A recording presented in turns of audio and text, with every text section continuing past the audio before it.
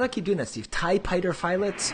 Long ago, in a galaxy far, far away, Star Wars toys began, and Kenner continues the excitement. The Empire Strikes Back collection. El regreso del Jedi. Welcome to the Star Wars Collectors Archive Podcast. It's Chive Cast. for Death Star Space Station, the snap-open space hatch. Sometimes known as the Vintage Pod. Wow, what a weird place. A monthly audio magazine dedicated to vintage Star Wars toys and memorabilia. Hosted by Skye Payne, Fudd, Chewbacca's good too. and Stephen B. Denley. B-Wing fighters and B-Wing pilot action. B-Wing pilot action. B-Wing pilot action. B-Wing pilot action. Market data mined by Brisbane Mike. Luke Skywalker handles his saber well.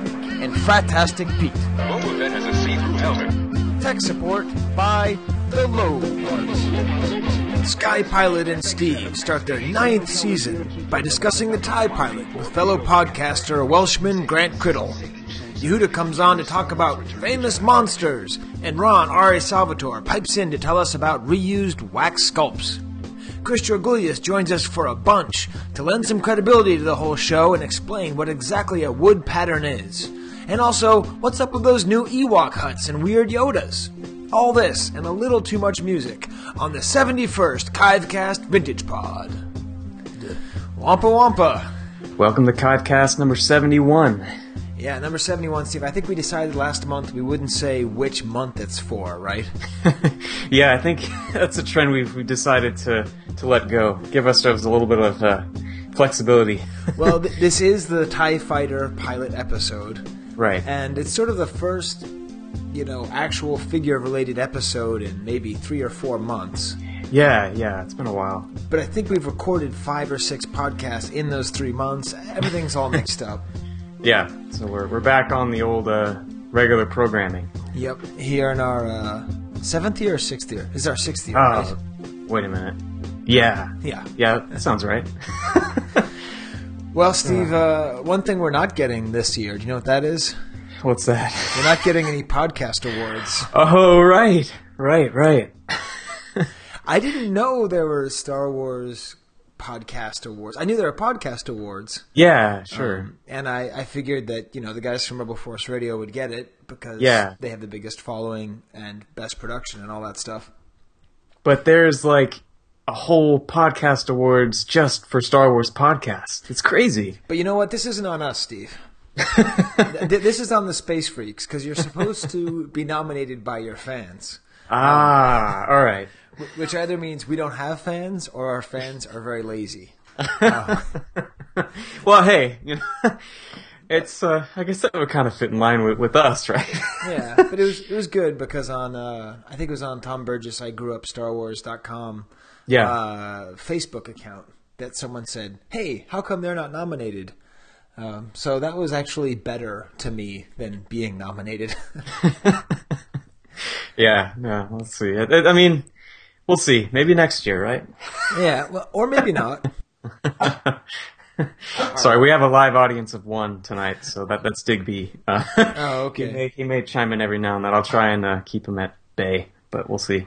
But yeah, so we're not going to win any podcast awards. But Steve, you were at the Academy Awards.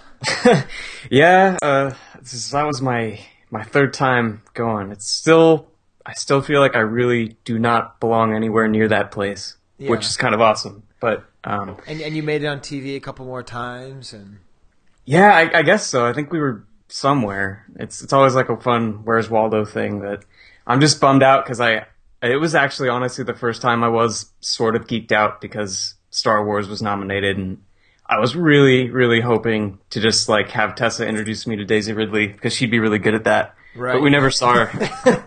I was also hoping to see the droids, but like somewhere like other than on stage. But nah, it was still fun. It's still bizarre and strange, but yeah. Well, did you see a starved, half-naked, bald guy with spray paint around his face?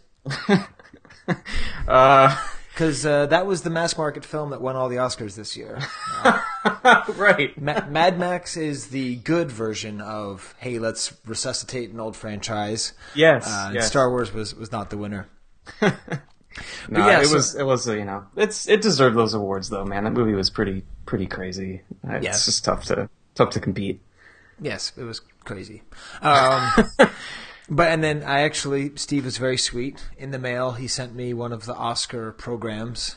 I don't know how you got it, but... So we were all given one, and so this year, we brought two of Tessa's cousins, and they're like, oh, we don't really need these. I'm like, I know people who would want those. Awesome. And so they gave me a couple, and it's funny, at the end of the night, I ran into my boss, and he could see me carrying, a stack of them. And he's like, what are you doing with all those? He's like, oh, I got Star Wars friends that might be interested. And he's like, oh, well, man, there's a whole, book card of them. You should just go and, wheel that out. I'm like, I don't know if I want to do that, but... Oh, you should have. I should have, in retrospect. That could have been your cash cow. Yeah, no. Only gifts for friends. And I'm happy to give the few that I had, so... Yeah, it's funny, too, because I have... a friend of mine worked on the 3D for Force Awakens. Right. And he sent me a shirt, which is cool. But then he also sent me the official poster, which is the one sheet or the... Yeah, but it's see-through on the back. So it's pretty rare. It's actually hard to find that poster. Yeah. But it happened to be delivered to my house on a rainy day, so it just got completely waterlogged. No! Yeah, it's okay. Oh. It still displays in a frame. Okay. But I was like, man, of all the days for it to rain and not snow. Oh, man, that's a bummer. Yeah. But you know what I have in my right hand, Steve? What's that?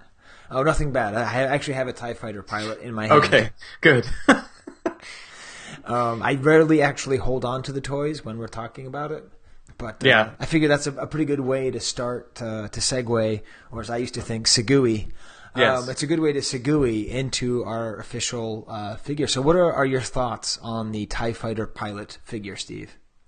Well, it's funny. I always, compared him to the AT-AT driver a lot, and for whatever reason, I never paid as much attention to how different his face looked. And I always kind of noticed he didn't look exactly like the TIE pilot from the films, but I don't know. I mean, that was the first comparison because they're obviously very similar and they're kind of stout stature. But then the other thing that was kind of weird to me was that it's an Empire Strikes Back release figure, but it was the one original trilogy film where you never saw any TIE pilots. You don't see any TIE pilots in Empire Strikes Back? Not that I am aware of. I don't think so. I think there's just the ships. Boy, yeah, I guess you might be. That's funny. Yeah. You'd think they would just make one shot, interior shot to the cockpit. Right. No, they never did. Yeah, because there's no TIE fighters on Hoth. Yeah. And then other than that, you just see them, chasing through the asteroids, and you see the TIE bombers and stuff. Right. It is kind of weird that you never saw one of the TIE pilots in the film. But yeah, it's an important figure though. I mean, in terms of Star Wars, it's a big, it's just like a stormtrooper, which is something else we can kind of get into. But but what I love is, just looking at it, there's several cool things about it. One, if you look at his legs, the pants are all bunched up at his boots, and it's just funny because like big boots and pants suck, and it's you always get them all bunched up, and this figure. Talk about verite here. It's you could tell he's sitting there, he's walking around these pants are bunched up, and even his sleeves are too. Yeah. That's maybe something about the Kenner design even back then was just, pretty accurate and pretty real. I was wondering if the TIE Pilot doesn't have the biggest gulf between coolness of character and lameness of card back. See, this is interesting because I don't know. I kind of like the card back. It's that trend of pilot figures having their ship featured, which I don't know. In that shot, I don't know. Maybe it's just because I'm fond of that scene from Empire Strikes Back, and I'm glad they didn't just choose some random TIE pilot or TIE fighter shot from Star Wars or a press picture, but they actually chose something that was that movie specific, which I thought was a good choice. But I don't know. That's just me. Right, because the AT-AT driver is a similarly lame card back to cool figure. No, not that. The AT-AT Commander. Oh, yeah. I know what you mean. Because the AT-AT driver, it looks cool because you see his awesome helmet. Right. But I guess it is the closest thing to a B-Wing pilot card back. To me, it just doesn't read. It's just totally boring, and it's just kind of stock photo. Yeah. Well, it's funny though.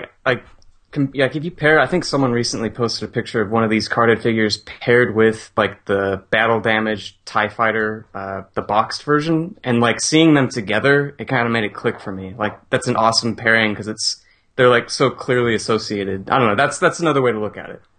All right. Well, we're already starting the debates. This is good. Now let's see what else are we saying about the figure, Steve? Because you actually sent a lot of notes today. Oh, I did. Well, this is something that I know we're gonna have Ron on later that he might be able to speak more to this. But I just brought up this old archive entry where it shows some of the early versions of the Death Squad Commander and Tusken Raider and Jawa, and it's this picture of these kind of mock-up figures. The what was supposedly the Death Squad Commander looks an awful lot like a TIE pilot. It's like a space or adventure people figure that's kind of mocked up to look like almost like a black stormtrooper, which to me would resemble much more a TIE pilot than a Death Squad Commander. But I thought that was kind of interesting to see, like, oh, maybe back then they were thinking about making that figure, but I don't know. Did you take a look at that? Yeah, no, definitely, because although the sand person looks more like Forlom. That's true. But yeah, no, I mean, it's hard to say that that's a Death Squad Commander at all. It looks pretty clearly like a TIE Fighter pilot because it's just a black stormtrooper. Right. Yeah, so I don't know. That's just kind of an interesting old nugget, but yeah, I don't know. Well, it's interesting too because I was going to bring this up in the news, but Steve, as you know, I follow all the spoilers. And in Rogue One, the movie that's coming out in December and is not supposedly right. Yeah, it's coming out. The master craftsman behind the most recent Godzilla movie will not deliver his product late. But they actually have a whole bunch of black stormtroopers, and they're apparently called the Death Squad. Oh, interesting. So a lot of people are mentioning, is this supposed to be a tribute to the Death Squad commander? Yeah. Huh. But it does sort of make more sense that a black stormtrooper would be a Death Squad commander, sure, as opposed to a British extra wearing a bowling ball cut in half. Who did we associated that guy with someone from your life, right? Wasn't that whatever actor that was they put on that card back? Oh, geez, we must. I don't remember. Hey, go back to whatever episode that was for whatever reference I'm referring to, which is beyond us right now. Yeah, well, that's the thing. The second I put this thing out, I forget everything I say. Which has been fun, actually. If you haven't noticed, I've started putting our old episodes on YouTube. Yes, yeah, it's awesome. So I did that inspired by my girlfriend's son, who watches a lot of stuff on YouTube. Oh, all right. Well, if that's the way people are ingesting media, I'm currently only putting up enhanced ones, and I'm only doing it sort of whenever I feel like, and I do it basically randomly with whatever episode I have nearby. So there's nothing systematic about it. Yeah. But just in case you want to have it on in the background, or if it's just a different way of watching and listening to the show. Yeah. So, and then you also included the Power of the Force coin text. Oh, right. Yeah. I don't know. I just found it kind of funny or ironic. I don't know. It's something that crazy. Relentless pilot of an Imperial TIE fighter who tried unsuccessfully to stop Luke Skywalker and other rebels from destroying the Death Star. Well, it's funny because I guess it applies to two different. Well, I guess like they're talking about Luke. It's got to be the first Death Star, but right. Eventually, I mean, they kind of just pull the same thing again, and then again. In The Force Awakens, if we want to go that far. Right. But it just the tried unsuccessfully bit I thought was kind of humorous because they make him sound all badass and then try instead of I don't know. They could just say try to stop Luke Skywalker. You don't have to say unsuccessfully. Right. I mean, it's true. It's like here's your coin, loser. Yeah, exactly. Obi-Wan Kenobi, old Jedi Master, who tried to not get killed by Darth Vader. He tried unsuccessfully. Although, I mean, I guess he didn't really try not to get killed. No. Yeah, that's true. Well, yeah, I mean, it's all the troopers as far as personal memories, which we almost never go into on this show. True. All of these figures are all the troopers were all my favorite. So the Biker Scout was my favorite, Stormtrooper was my favorite, AT-AT pilot, and TIE Fighter pilot definitely. But when you say TIE pilot, what's the first thing you think of? I don't know. I mean, I guess I just think of the original movie, but that's me. You don't think of the smell of the toy? No, not with that particular figure. Really? Okay. Well, to me, it's sort of like a famous thing, Steve. Don't you know about that in vintage collecting, that TIE pilots smell bad? No, I don't know if I've ever heard that. Yeah, they smell really strong, and like a lot of people, because smell is the sense most associated with memory. Right. If you read Proust at all, Steve, you'd know that instead of gallivanting at the Oscars. So memory is most associated with smell, and people there are people who remember opening up a TIE Fighter figure and being like, whoa. And like if someone has a beater and they take it off the card because you grading is awesome or whatever, it's a real smell. Okay. I think it's the blackness of the plastic. That sounds like a good Chris Georgoulias question. That does. We'll have to ask him, why does it smell bad? All right. Well, I never heard that. Are you a fan of the Animals, Steve? Like the band? Yes, Eric Burden and the Animals. I wouldn't say I'm a fan. I don't say I dislike them. Okay. No. You ever heard of the song Sky Pilot? I'm sure I have. Yeah. Not the title doesn't come to mind, but. Well, anyway, that's a song that's sort of about I think it's about World War II fighters. Yeah. And I remember once, because I was actually in LA at my friend's house who lived on Cloverfield Lane. Okay. That they were the people who lived with Elijah Wood's amazingly attractive sister. Alarmingly attractive. It was like I opened the door and I was like, "Gah!" and I almost just had to run away. But that could have just been an effect. I was wearing the One Ring. But anyways, we were all kind of sitting around, and I was going to fly. I was going to fly back to Boston, and as listeners may know, I'm really afraid of flying. And my cool hipster friends and me, I was a hipster back then. The term didn't exist, so I was safe. You're original. Yes. They were like, "Oh, do you know that awesome Eric Burden song? It's about flying and like your sky." And the lyrics are, "Sky pilot, you'll never reach the sky." And I remember getting really freaked out, and I couldn't sleep at night, and I had the song stuck in my head. So I've been thinking of TIE Pilot, tying that in with Sky Pilot. So first I'm going to insert here the version by the Animals. Okay.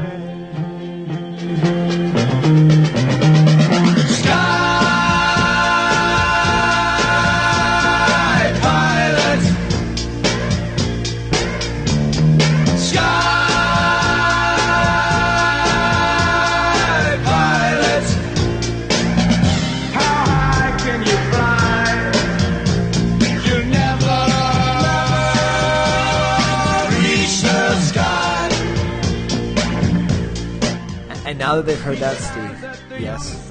Earlier today, when I was supposed to be preparing my lesson, it's the day before spring break, so I get to kind of chill out because none of my students are going to be there tomorrow anyway. Oh, see, it's perfect jam session time then. Yes. I recorded my song, TIE Pilot.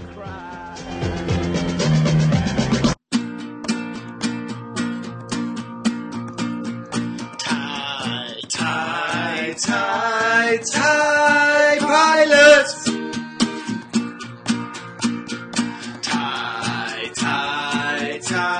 TIE Pilot. How high can you fly?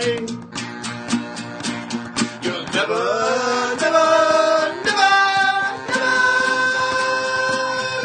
the sky. TIE Pilot. Get it? That was stupid. Hey, Podcast Award. Best cover of a Eric Burden Animal song about a Star Wars figure. Make it a category. 2016. Kanye, Skye for President, 2020. Let's get this going. Yeah, you're just going to have to assume, Steve, that was great. Oh, I'm eagerly awaiting that. And that's even before the Sky Coup, but that's too much Skyness. So first of all, we have to... Chris Georgoulias is a little bit high maintenance. He asked me to text him a 10-minute warning Okay. So he'd be online. So I'm going to do that. So why don't you get your script flip together? Do you have a script flip? I do. Yeah. Okay. Sure. You ready? Well, first of all, what's up with Peter Mayhew? I don't know. What's up with Peter Mayhew? Oh. Did I miss something? Oh, he's releasing pictures of the 1978 script on Twitter. Right. He's twittering out that stuff. Yeah. That's right. Okay, that's right. I think I posted that on your Facebook page. So I just noticed that Steve, are you on drugs? Are you drinking cough syrup? What was the deal? I said, "What's up with Peter Mayhew and scripts?" And you're like, "I don't know." And they're like, "Oh yes, I posted on your Facebook page." Yeah, no, you know me. I'm a little absent-minded at times. No substances. Don't worry. Okay. What made me notice it was that he'd posted the whole Han and Greedo scene with our favorite Alan typo. Yes. And I'm like, I need to see if that's there on its. That makes me realize, all right, I was looking at something legit. If that's what Peter Mayhew's posting, it's real. So sure enough, the Alan typo is in there. And I didn't notice anyone really commenting on it at first. It took a while, and then some other, Twitter users were like, "Hey, did you see his, Greedo's name is Alan?" I'm like, I knew that a long time ago. Yeah. Here in the Chive Cast, we've been a little ahead of the curve, Steve. That's my favorite part of Ron's write-up of Ross's article. Was when Skye said he wanted to do a podcast about collecting stuff. I'm like, why would you do that? You might as well have a telephone petting zoo, right? Zoo, yeah. Which, by the way, might actually work. Hey, you never know. So, anyways, now that you've if you can put down your styrofoam cup filled with grape soda and codeine, maybe you can tell me about your script flip. All right, so I was trying to dig up an early reference to TIE Fighter pilots, and in that same script that has the Allen typo, it's a April '76 draft of Star Wars. I found when they were first referenced, and it was there was an interesting detail there. I'll just read a bit of it here. So we're interior Death Star, standing in the middle of the chaos. This is when the X-wing attack's happening. A vision of calm and foreboding is Darth Vader. One of his astro officer aides rushes up to him, which that's weird to me. I don't know if that means that the officer was a robot or it was just whatever. So he says, "Give the order to get the crews to their fighters, lift off immediately. We'll have to destroy them ship to ship." The next thing reads, "Interior Death Star, ready room chaos. Red scramble lights are flashing. Imperial star pilots, already in their flight suits, grab helmets and space packs as they scramble out the door." So I thought that was interesting that in this iteration, the pilots didn't have helmets on. So it would have been kind of interesting to see, most of those troopers, aside from the guys like the officers and the Death Squad commanders, you don't really see their faces. So it would have been kind of neat to see, TIE pilots putting on their gear and rushing to their ships. I thought that was an interesting detail. Yeah, probably once Macquarie put the hoses on them. Yeah. That kind of ended the dream of that. Because I still don't really understand, do you unplug those? How does that actually work? Yeah. But I just like the idea of the Astro officers. It makes me think of the Jetsons. I just have totally. The idea of Vader walking down the hall with these weird gray dogs. Yeah. Does Astro talk? Is he like, "Rah, Rorge"? He's kind of got the Scooby-Doo talk, right? He's kind of sort of English. Like, "Ray, Rorge, let's row." Yeah. He says "rut-row," or is that Scooby-Doo? What's the deal, Steve? They are the same thing. Astro and Scooby-Doo. Just one of them is scared, and the other is gray. Yes, and one lives in the distant future, and the other haunts ghosts, or chases down ghosts. So. Haunts ghosts. Haunts ghosts. That's me being absent-minded once again. Yeah. Oh, hey, my daughter told me a joke today. You want to hear it? Sure. What's the one room in a haunted house you'll never see a ghost? What's that? The living room. That's good, right? That's pretty good. Yeah. She's taken after you. That's good. Yeah. Hey, wait, speaking of Macquarie, I don't know if we can quickly, if you want to indulge me on this, but... Sure. Hey, listen, this is the deal. We're going to be talking to Yehuda. We're going to be talking to Georgoulias. But, Steve, this is our time. Okay. See, that's one of the things, is that we're including more people on the show. We're having larger shows. But it's sort of one of the things that really distinguishes us from other shows is that it's always about just the two of us, man, against the world. So that they can just sit on their hands in their pockets, and they're not even going to know we said this until they listen to the episode. So it's all good. We know you're out there. We know you're just sitting there, Yehuda, staring at your phone, waiting for it to ring. Just waiting. But you know what? Steve has a point. What's your point, Steve? Well, it's interesting. Have you ever heard of this, the 26 for 76 campaign book that Fox put out? Not until you sent it. Well, there are so many things. Yeah. You know, after collecting for however many years I've been collecting, Right. you know, at least 11 years of collecting 13 years of collecting Chewbacca super heavy. Yeah. And trying to get everything vintage. I feel like I've seen everything, but I don't know anything. Which is why it helps to have Chris Georgoulias on soon. Because be like, oh man, you didn't know about that. Yeah, now It's I'm making happened fun before, of you, Chris. and it'll happen again. So what is the 2676 book, Steve? Okay, so back when Fox officially greenlit Star Wars in late '75, they put out this poster and campaign book at one of their early '76 like sales conventions. It wasn't just for Star Wars; it was for everything coming out that year. But you know, Star Wars was somewhat prominently featured in that it has this early sketch of a TIE fighter pilot in his cockpit battling a Y-wing, which is a famous image that most people that love McQuarrie will be familiar with. But right, so I just thought it was right behind the TIE fighter pilot, like over his shoulder. Yeah, over the shoulder, right. Yeah. So you see like the tubes and all that, which just reminded me from your point about it's no wonder you never see them with the helmets off. But anyway, I just thought it was kind of cool that the TIE pilot was one of the first images that went out to try and sell Star Wars, or at least like officially acknowledge that it was coming into existence by Fox. So I thought that was kind of a neat little factoid that I never realized. The write-up on the article is written by Pete Vilmer. Yes. And it says, they are printed for a January 1976 Fox sales convention designed to solicit bids from theater owners to help finance production. So that's January 76. Right. So, I guess I knew that McQuarrie was painting in 75. Mm-hmm. I mean, it makes sense if the movie was released, but still, that is a super early image. Yeah, at least they're distributed to people trying to, hey, you need to book this movie. And it really is like an awesome image that is quintessential Star Wars to me. So right. Anyway, I'm getting into this kind of like early theater related stuff, so I kind of wanted to bring it up since it was tied into to our guy this month. Was that Digby in the back there? That's Digby, yeah. He sounded like he was in pain. Are you hurting him again? He's not within my reach, I promise. Oh, yeah. Stephen, SWCA, Danley. Of all the feedback we got in the last episode, no one commented on my Stephen J. Sansweet, which I thought was really funny. Okay. Well, Steve, before we call our guests who are eagerly awaiting, there is one bit of business, right? Are you talking about the Skye coup? Yeah. Yes. So once again, I have two. I have one for the figure and one for the character. Okay. Here's the one for the figure. Okay, here we go.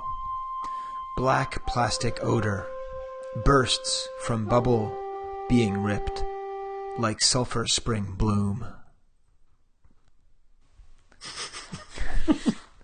So that's about the smell, which if you don't get, you won't think is funny. I'm going to ask Yehuda and Chris, and they're going to think you're crazy. Oh, they probably just think I'm not well versed, which is true. And the next one is just the fact that it's an all black figure who fights in space, and it made me realize it's a character who's camouflaged for nothingness. He's camouflaged for the vacuum of space. Yes.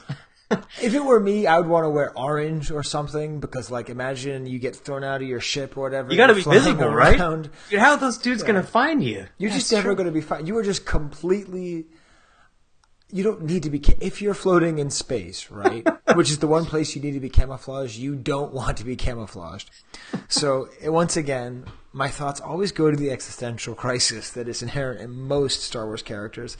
Because indeed, Steve, the existential crisis is inherent within all of us. Mm-hmm. Which is, Steve, why we pay attention to Star Wars. You know that, right? Because all distractions are things that lead us away from thinking about our own death. Right. This is, I like to think of Star Wars that way, and in other ways also. These are, of course, the thoughts of the 17th century French moralist Blaise Pascal, who asked the question, why does the king hunt? You know, like the king has everything, everything you could ever want. There's a legion of people whose only job it is to make him happy.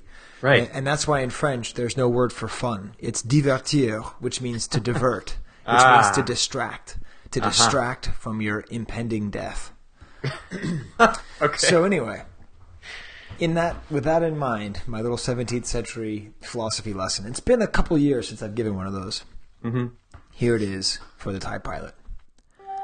Black space, TIE pilot. Camouflage of nothingness. I'm not here at all. Sad one, hey? Yeah, that's pretty good, especially I like when you kind of preface those really deep ones like that. You gotta do that more often. Yes. Okay, well... well, maybe not. Yes, I agree. Do you agree with Steve? More 17th century French philosophy? Email chivecast.gmail. Whatever. Okay. All right, with that said, let's get to the news. Let's get to our guests. Let's have fun with Chris and Yehuda, both guys who, by the way, enjoy talking. So, Steve, you got to make sure you make yourself known.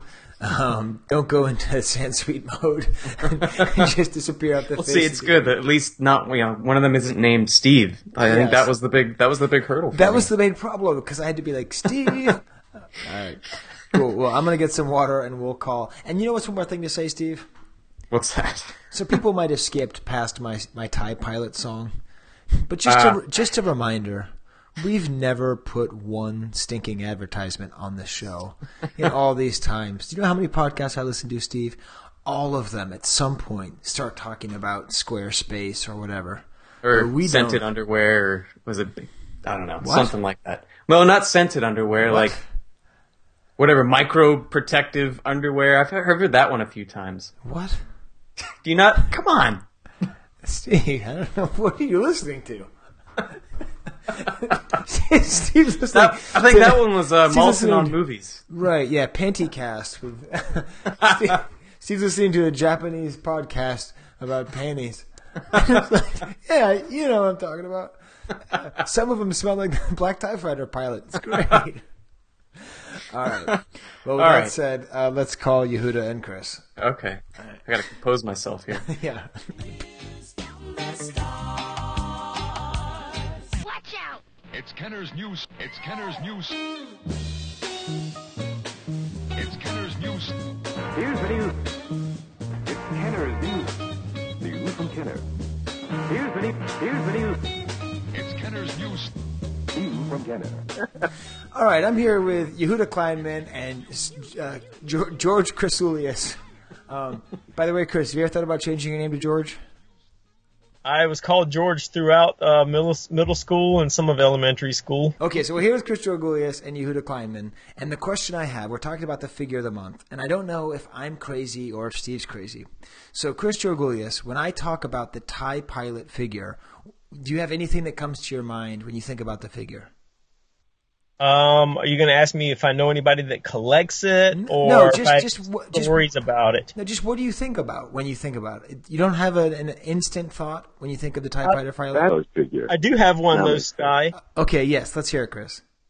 Okay, so when I was first getting into collecting, my neighbor told me that he had gone to the department store, and this was in 1990, and that he had somehow looked at the bottom shelf at the department store within the toy aisle, when you pull, those metal, the whole shelf is like metal, and there's the bottom, the step is probably about 6 inches off the ground. He had pulled that to the side, or that was open somehow. He found a loose TIE pilot in that thing, in that old department store. That's awesome. Wow. So, and Yehuda, do you have any thoughts that pop in your mind when you first think of a TIE pilot figure? I think the only thing that comes to mind is that I think the Uzai AT-AT driver and the TIE pilot were made from the same mold. So that's sort of cool, because when they bootlegged them out in Turkey, the figure was so similar that they just used the same mold, made one white and one black. Now, Steve was talking about that they are drastically different molds. I suppose I've never paid attention to that. I've got Kellerman in front of me. I'm going to flip to the front and look at the difference between the TIE Pilot and the AT-AT driver. They're right next to each other. Oh, yeah, they're totally different. Similar. And Hey, I've got a Uzay story now related to this, kind of. Okay, but we call it Uzay there, George. Uzay, oozing eye. Uzay. So I had a friend that when I got into collecting, he was getting into collecting, and then he took a teaching job in Istanbul, Turkey for a couple of years. And I'm trying now to remember what year it was. I want to say it was like 98 maybe or so. No joke. So one of his coworkers turned out he had a bunch of loose Uzays from when he was a kid. But my friend was walking with this girl he had met there, sort of his girlfriend, his Turkish girlfriend. No joke. In a crack of a sidewalk, he found an AT-AT commander, ATST driver figure. I'm sorry, AT-AT driver figure. It was a torso with the arms. The legs were gone. It was in the crack of a sidewalk in like 1998. Wow. It's the freakiest. I mean, I couldn't believe he showed me a picture of it. He goes, "This thing was in the sidewalk." I'm like, how on earth is this possible? Or the street number or anything? Well, that's funny because Chris has a reputation for having ridiculous finds, like finding $100 bills on the ground, but it appears that... Well, Ash, you snooze, you lose, and you're way behind right from the start. I've got a Pokemon, and you don't. It appears that it spreads to the people around him as well. Well, what I was shooting for is I always think of the smell. Isn't that a thing, the smell of a TIE Pilot? Oh, the strawberry shortcake smell? That's what There's one figure that was made in the UK that had like that by Salvatore that had the same like smell as like, was it a Vader? Was one of the black figures, one of the dark plastic figures that had like a scent also from like, they used the same plastic mold batches in the same machine. So there are a bunch of like, I think it's TIE Fighter pilots that smell with the strawberry shortcake smell. It's one of the Empire figures. Huh. Well, I was just saying that they smell really bad and that that's a famous thing and that every collector knows that. But it turns out I'm wrong. Well, not every collector. I think they smell like strawberry shortcake. Okay, fine. Listen, chivecast@gmail.com or whatever of the 50,000 Facebook pages we post this stupid podcast to. Just say, hey, Skye, you're totally right about that. Of course everyone knows that the TIE Pilot smells bad. That's like a thing. You always say chivecast@gmail.com. Do people even write? I feel bad. I don't believe they email you. As a matter of fact, they do. I was going to talk about that later in the feedback section. Tim Hopkins says, "I've left you feedback a few times and you never comment on it." He says, "That's probably why nobody does feedback." Gosh. That's Ben Solo as Napoleon Dynamite trying to leave feedback for your podcast. Oh, well then there you go. There's this segment for you. You can start doing the feedback. Well, we do it. We just... Anyways, and that was from December. So Skye has a thing with email. Yes. I do have a thing with email. Okay, but let's get going here. Let's talk about Yehuda, why are you on the podcast this month? Do you know? Because you asked me to, Skye. Yes. All right, I'm on this podcast this month because Ron had an amazing discovery. And actually, it's sort of interesting because you would think that this would have been something that would have been picked up earlier. There's an issue of Famous Monsters, which is a very well-known publication, one of the earliest science fiction publications, published by Forrest Ackerman. And featured on issue 151 is a vintage Star Wars action figure contest. And it's really a very interesting contest where different people put together dioramas, which were judged by Forrest Ackerman, who is the editor of the magazine. And in the dioramas, action figures were used heavily. So it's really an early magazine from March '79 where you see on the cover stormtroopers, and they're actually modified. And it's like one of the earliest times we would see throughout all these models where the figures were being changed and the joints were being articulated by people who were customizing. And even on the artwork on the cover of the magazine, the editor decided to make it very 70s and took Luke's white tunic and painted it pink and gave Ben like a green robe. So the whole thing has a very 70s feel, and it's surprising that a publication's been out there that long that really was never picked up on. And I think that this cover, let me just describe it to you, and you can look at it, but it has, what's that guy's name? Christopher Reeve as Superman, and then Ralph Bashke's Gollum, and then a Cylon. So that's in three, like, in a row, and then below it is this amazing diorama of these are not the droids you're looking for, all done with Kenner figures. And the idea that this isn't some kind of highly sought-after collectible that every vintage collector looks for is pretty amazing, because this is just so awesome. Now, Chris, do you already have this? I do not have that issue. I didn't know about it until Ron found those those actual originals. Right, and so that's where things get more interesting, Yehuda. So let's go back to you to tell us, what did Ron find? So Ron and I were chatting, and Ron found some of Forrest Ackerman's original pictures. When Forrest passed away several years ago, a lot of his stuff was auctioned off, and different pieces got auctioned to different people and got passed on. And what had gotten auctioned off this time were the pictures for the contest for the diorama. And they're large in-house black and white photos of the different contestants' dioramas and how they were scaled and used throughout the entire publication. And they're really individual pieces of artwork, and you can see where it says on the back of them who the contestant was and what place they won, and how they would use the particular picture in terms of enlarging or decreasing the size, whether it was 110% of the picture and where they would place it. And then when you look at the actual magazine, what's really cool is you can see how they put them down and how they placed it. So we actually have together pretty much every major diorama that was featured in there, and you can really see the process of how, it was probably put together, judged, and then found a way to be published together in the magazine. Yeah, and it's like the birth of customization. It's pretty neat too, because they're all original 12, right? Right. So I guess it's very early, 79. The toys were only out for 1 year. And so you have to think about, essentially after the early bird set a few months later, and then a year later, these toys are out. And here on the cover, we see like Sand Troopers featured as customized. And if you look at the dioramas that are featured throughout, you see joints in the knees and elbows that are now articulated, running, moving motion. So, yeah, it really is the birth of customization through these dioramas by using the action figures which were readily available to make them. Right. And so there's a second part to this story, Steve, and I told you a little bit about this. Right. So, by the way, Steve, I think we have to start East Coast, West Coast beef. Oh, no. Another one? Yeah. Well, because the New York Collectors Club is rolling pretty deep. Tom Quinn and Jason Thomas and Mike the Massive, they're like doing a really good job of organizing all these events. Oh, totally. And we roll deep. So you go to Sansweet's house, but we had like 3 times as many people at Tom Quinn's place.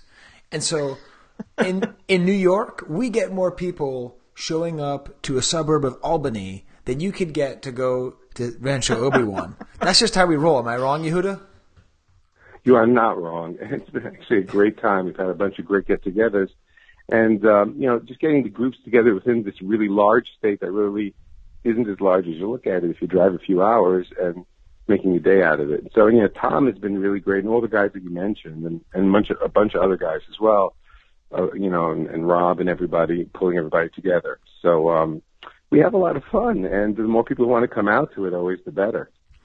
And so what happened was they had these pictures. Yehuda had all these pictures, and I didn't know what he was talking about, so I was looking at it. And I just sort of thought, well, I'm not like an in the wild kind of guy. I'm not like Chris Georgoulias, like knocking on the doors of everybody and asking them for their prototypes and stuff. But I'm like, well, if there's anything in the wild I'd like to do, I would love to find one of these dioramas. So I just looked at the names, and I found one guy's name that was kind of peculiar, like, Jim Sullivan or whatever. And he said he was from a place, it was Robert, and it said it was Hoffman's Estates, Illinois.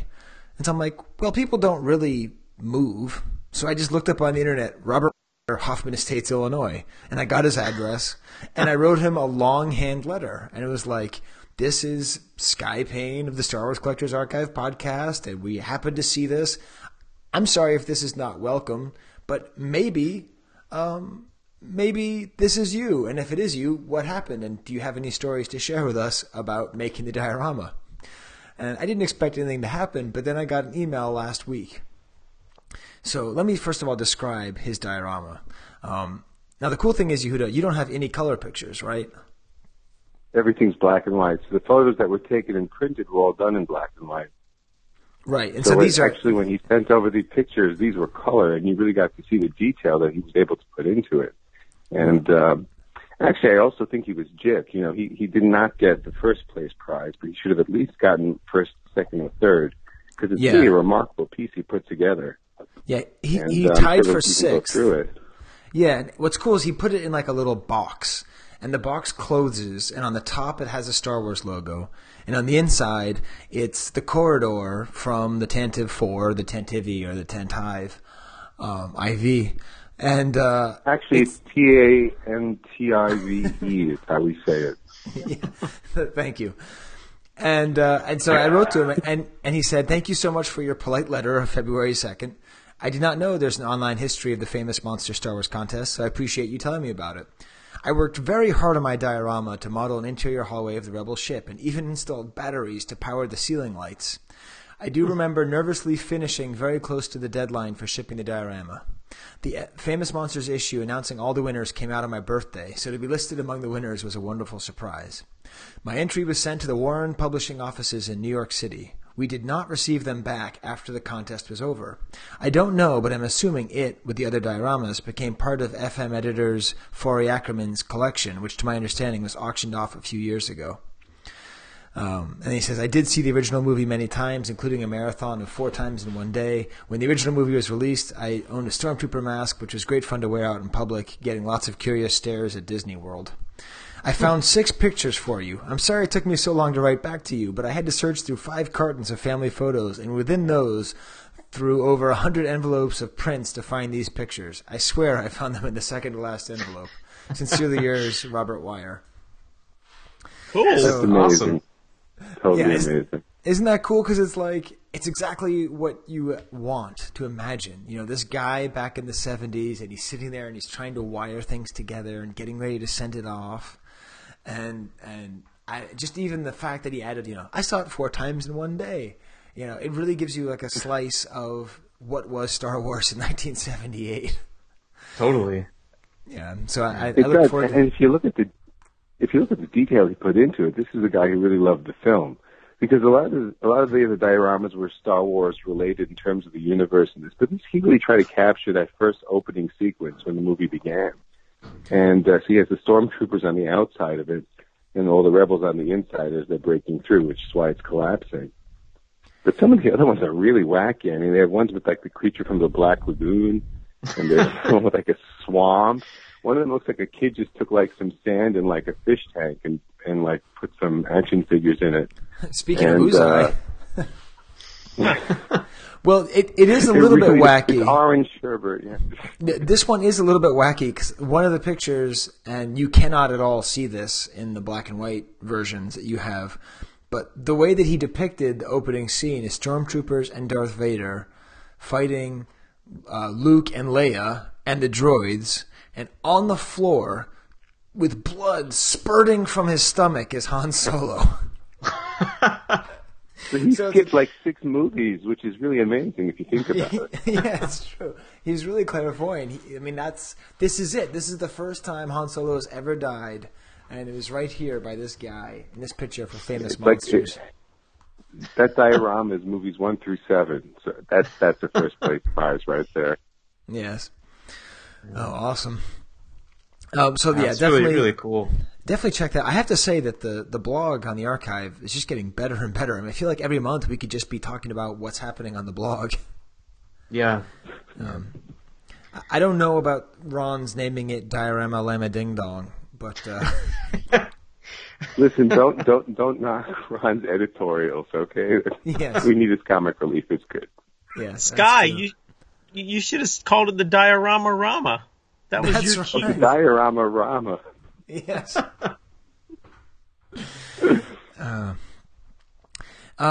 Now, another thing that's been put on the archive recently were a whole bunch of patents. And was this Tommy or you, Chris, that put these up there? Well, the patents have been up since like '97, and I cleaned them up about a year ago when I found even more. Tommy recently found trademarks, and I had not looked at. We had not looked for those in the past, so I asked him. He kept posting them on his own page. I thought, hey, just summarize these things and we'll put them all on the patent page. So he found them and I put them on that patent page. So that's where that comes from. But yeah, those have been on there. But it's under like those text files and things that people don't really look at. But they're really neat when you show them. Most people don't think about things like that. But yeah, right. It was seeing all the trademark names that Kenner and Lucasfilm created at the time. Things that they names they trademarked, like they trademarked the name Jabba in 1977, because he was in the original, he was supposed to be in the original movie, later, right. They added him in the special editions, but, and Grand Moff Tarkin was in there, Uncle Owen, and, so it was interesting to see that, because we've seen similar, some early Kenner, paperwork suggesting some of the names of figures they were considering at the time, and that was just,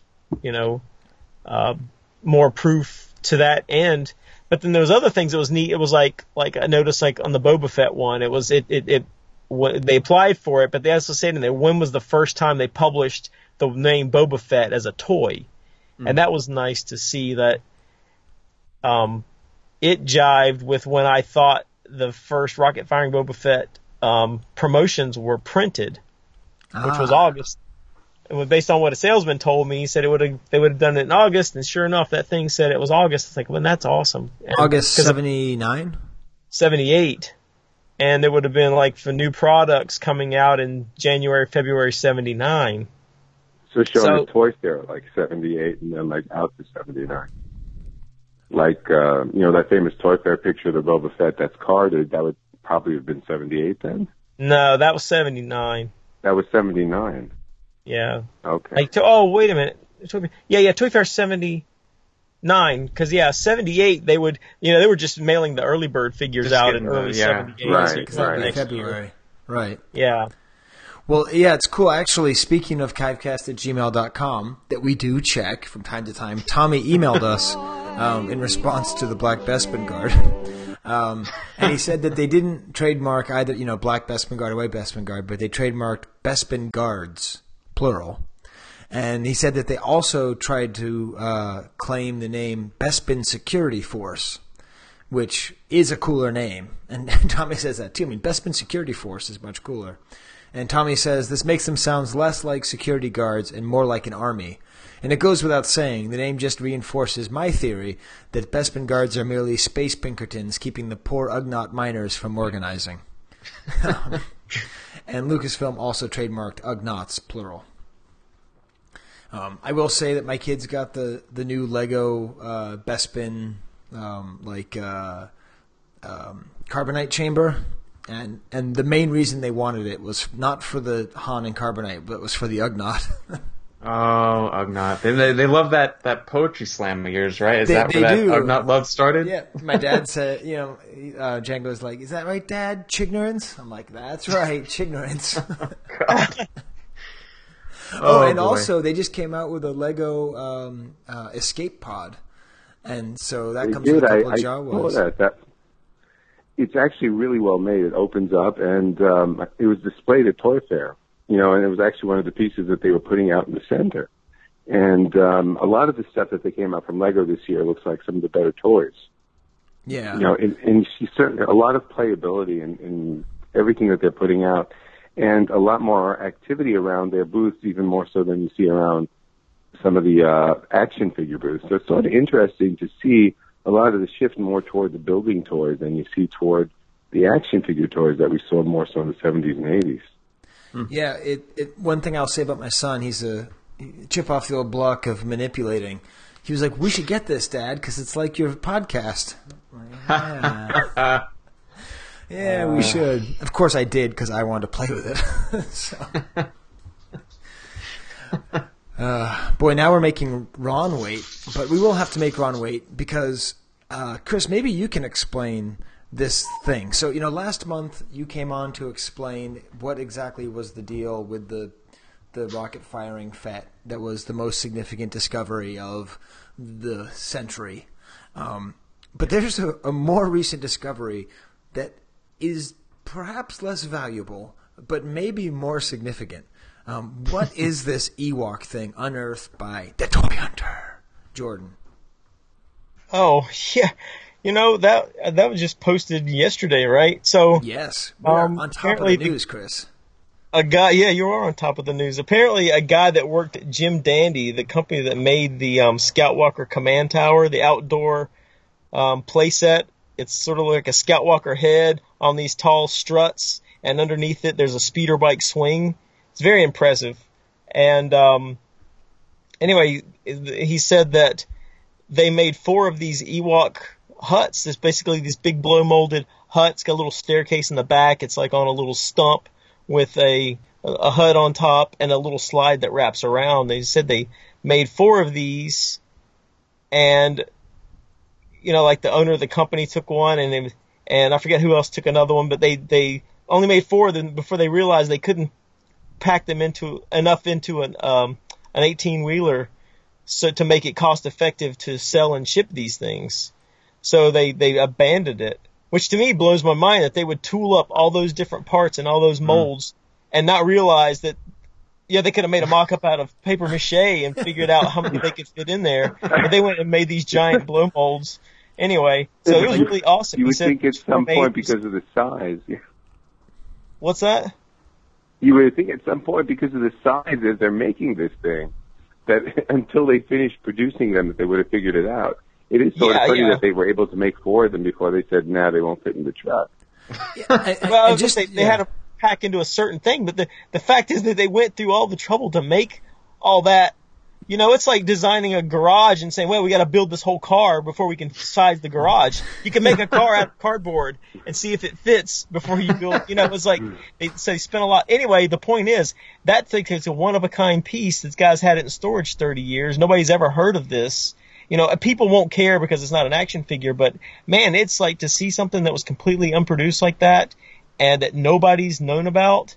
That was pretty awesome. Yeah, and it's really beautiful. So, I've looked at it a lot, and the main thing it makes me think is being a kid is awesome because this would be so much fun to play with because the way that it is it's got like a hollowed out stump and then a hut on top of it.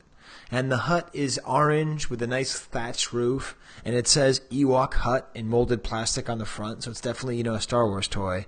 But, you could hang out underneath the slide, in the little stump. I could imagine just sitting there and just being a kid and just sitting, when it was just fun to just be in some place that was small, and then getting up and going down the slide. Yeah, this thing is really beautiful.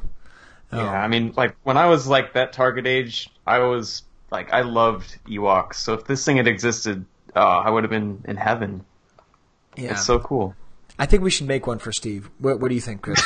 You've got a history in plastics. Can you make one? Me? Yes. Is he going to walk around in it with stilts on, or what?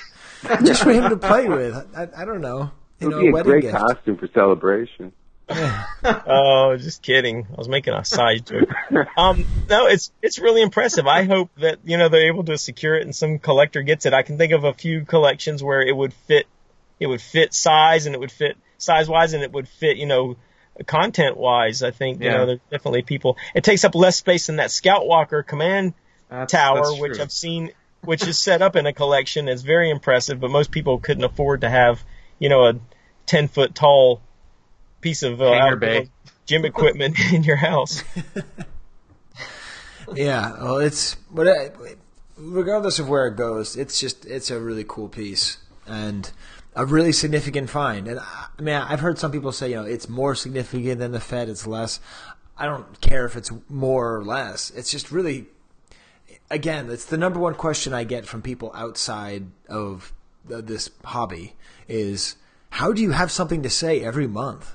It's like, I could do this weekly if I felt like it.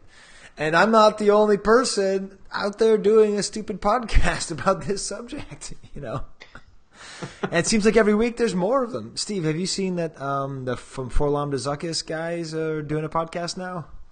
Yeah, I saw that. And there was another one. There was another one that just came out like maybe 2 or 3 weeks ago, or it might have been longer. But yeah, it's I don't know, it just keeps going. And that one features another interview with Gus. So I really think, Steve, that Gus's appearance on other podcasts is going to quintuple the amount of appearances on our podcast pretty soon. But that's all right. We got Chris, right, Chris? Yeah. Just set up for a cheap imitation. Yeah. A bootleg Gus. That's right.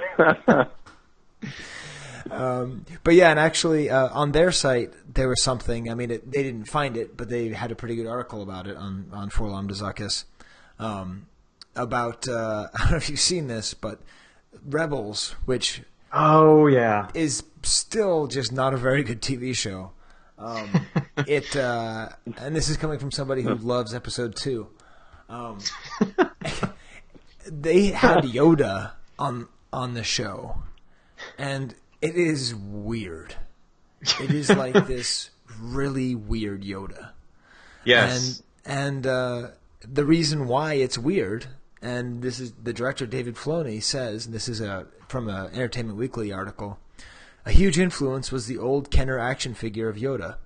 We stopped short of giving him the orange snake. We highly considered it, because I've never seen that orange snake, and I thought, we could be the ones that finally put that orange snake in there. First of all, it's funny that he said orange snake 3 times in 2 sentences. But yeah, so it has this weird look to it, and it's actually a badly articulated Yoda. So it's just a bizarro world Yoda to me. I don't know. And then with Frank Oz's voice, but Frank Oz doesn't do Yoda as well as Tom Kane does Yoda. Just like James Earl Jones can't do Darth Vader. Well, hold anymore. on, Skye. No, it's true. They can't do the voices anymore. I know where you're coming from. All right. But anyways, what I love is that they decided not to because it would have been too expensive. Which is render that snake. Yes. Everything on Rebels is but that would be expensive. So I think we've alienated our guests well enough, Steve. All right. Well, that's enough of movie talk. Okay. Before we talk to Ron, Chris. So listen, I'm trying to catch up with Facebook, right? Are you proud of me, Yehuda? I am very proud of you. Have you seen? You've been on. I've been watching you liking things and commenting on stuff and posting things. Sharing pictures, Skye. I mean, you're really coming into your own. Yeah, I did one of those collectible of the week things. Now it turns out it was 2 weeks too late. Yes, it was late. But it was you know, there. It was appreciated. CJ was saying, that I should promote myself more, which is really funny because I am known to promote myself from time to time. So I tried it, and I basically said, "Hi, my name is Skye, and I collect Chewbacca," and I showed my second photo run of Chewbacca, and a lot of people liked it, and it was enjoyable. So I'm actually trying to sort of keep up on what's going on. Because it turns out you can't just wish something would go away, and it goes away. But apparently one thing I missed was the Uncle Ron story. So, Chris, could you tell us what the Uncle Ron story was? Oh, you're going to put me on the spot now, because I missed the first bit of that, but from what I gather, so this guy comes on, I think the Star Wars early 12-back Facebook group, and said, he's trying to sell. His uncle has a whole bunch of things that he bought at retail originally, and he was looking for like valuations, and he wanted to know how to sell them and sell them to collectors. Well, it turns out he had like a lot of high-end stuff, and people helped him out, and he ended up going to AFA and selling pieces. But there was like multiple early bird sets. I think there was an early bird display, and people were just really excited that this sort of like original collection had, surfaced, and he was looking to get rid of it. So people were really excited about the pieces, about the condition, and I think people were getting caught up just in the hype of being able to have a piece that came from this source. And the guy's name was Uncle Ron, and then he sort of got, that famous moniker there. But man, that's all I know, and I won't pretend to know any more than that. So, well, I think that's pretty much it, except that someone had him sign a figure. Yeah, I guess.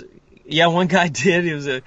He described it as a poor condition R5D4 and had him sign it because that's what he wanted. So, to each their own, I guess. I got no real problem with that. I mean, I had. I had a Chewbacca that I dropped and the bubble broke through, but it's still displayed, like the bubble wasn't cracked. So I took one of those medallion stickers from Celebration 4, I think. Yeah, Celebration 4. And I put it on the card back, so it looks like a free coin offer sticker, but it's actually for a Celebration thing. So that's kind of the same thing. Kind of stupid. But okay, so I guess that's the history of that. Steve, that didn't work out. What's wrong? Well, why didn't it work out? Why are you so down on it? I thought it worked out. It worked out? It's okay. Okay. It's all right, Skye. All right, well, good. And speaking of Facebook stuff, I actually got something from the Big Pick, Steve. Oh, yeah? Yeah. What did you end up with? Well, CJ did that thing where he's like, I'm going to start selling things at noon on Saturday, whatever it was. Yeah. And I was like, yeah, whatever, that's lame. But then he was selling the Boosh and Chewbacca 2-pack. Oh. Which is obviously the best piece in the whole thing. Whatever. It's a 21-back Boba Fett. Who cares? But I mean, this is I've never seen one of these before, and so I was sitting there and I emailed it exactly 1 second, and I was staring at my computer, and I had the whole experience of the Big Picky thing. So that was pretty funny, and it was actually a fun way to buy things, I have to say. That's good. Okay, you're making fun of me. Fine, Steve. No, I'm not making fun of you. No, it is. It's actually a new way to buy things. It really is something that started out where we were all buying off eBay, and the Facebook stuff, as it was emerging, people were starting to sell things. But really, more and more, a lot of the stuff that people are getting are coming off Facebook, and it's major pieces, minor pieces, and Chris certainly has been on the top of it with his finds and the Big Pick. But throughout all the sites, people are tending to go, and people know each other now a lot more. So collectors get to know where they're buying them from.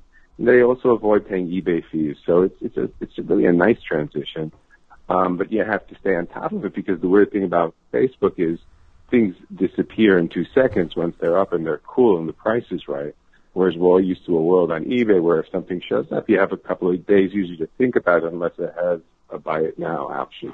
Mm-hmm. Right. Yeah, that's a good point. And then you have to belong to 50,000. Hey, so I've been trying to think about the landscape of all the Facebook groups, right? So it seems to me, is there what do you think are the most important ones to be a member of if you want to keep track of what's actually happening in the hobby in real time? I think the 12-back one seems to be the one where most stuff happens, right? I would agree with that. I would think that would be the first place to go. And then not to get too overwhelmed with joining every single one, because then all of a sudden your feed becomes really huge with a lot of Star Wars stuff that you may or may not be interested in. And then as you start with one major site like that, you'll just build one or two more that might have an interest of yours. Like you might find a food collecting site, and you might add that. You might look up and find something that has to do with pre-production stuff, and you might find another site that you can go on to. And there are also individual breakdowns of sites when it comes back to Empire collectors, Return of the Jedi collectors, Power of the Force collectors, and poster collectors. So when you start with one site, you sort of figure out where you want to be, and then sometimes you drop sites as well, of course, until you get to a place where the feed seems to be stuff that you're really interested in. Right. Now, Chris, I know that you also have a passing interest in the Emperor. So I think that you and I should moderate the Emperor Collecting Facebook page. God! You want to do that with me, Chris? Gosh, yeah, more subdivisions. How about we'll have like the Emperor on Return of the Jedi 77 back group. Well, this is and then you can have the Emperor on Return of the Jedi 79 back group. Listen, man, I made this awesome logo for Mr. Palpatorium's fully armed and operational Emperorium, and I've never been able to use it because now I've is never the made time, the site. Now's the time. Well, it wouldn't surprise me. I mean, I don't even know how many more groups have been created. So once in a while I get somebody adds me to one, but I know there are tons that, I'm just unaware of. Like somebody posted the other day, but like this podcast, Star Wars podcast listener awards. I didn't even know there was such a thing. And you look at this list. I mean, there's like dozens and dozens of podcasts I had no idea it existed. And it's so easy for people to create a whole new podcast, a whole new Facebook group, and you don't really know like what their experience level is with stuff. And they're, sometimes people talk about things, they just want to discuss it. But I think sometimes people go to these sites because they think that people are experts in this. And, sometimes I hear things, it's like, wait a minute, this guy, you can't dispel this kind of like information and not know exactly what you're talking about. You sort of, anyway, I think I've diverged on that. Back to the Facebook groups. Yeah, it's all part of the same thing. When you read the Facebook groups, you see a lot of things that are brought up over and over again, and there are different levels of... All right, well, I know that was long-winded. I mean, I could...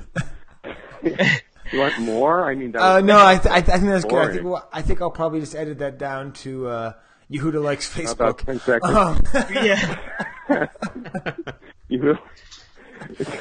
Little girl likes her brain. Okay, so we got to call Ron because we told Ron we'd call him already. And I'm not talking about Uncle Ron. I'm talking about the Holy Ghost. I'm talking about Ron R.A. Salvatore.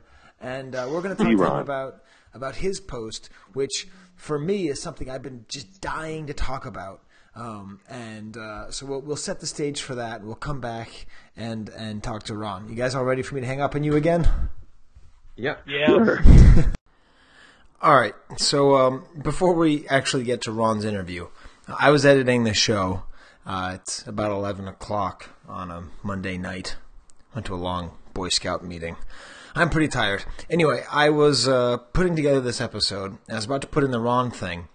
And I realized that, in the episode I mentioned how I cut down Yehuda's... He sort of went on this little monologue about Facebook. And... it was like after I'd edited down everything else, there was still a big chunk of it left.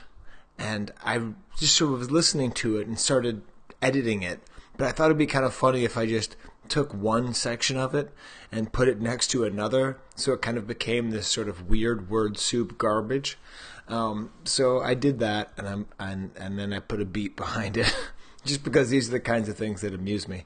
But actually re-listening to it, it's actually pretty good. The problem is that I've been sort of working on this idea of like a big episode really about Facebook collecting and the way that it's changed the hobby. And Yehuda kind of hit on a lot of those points. So I didn't really want to talk about it right now, so I wasn't chiming in.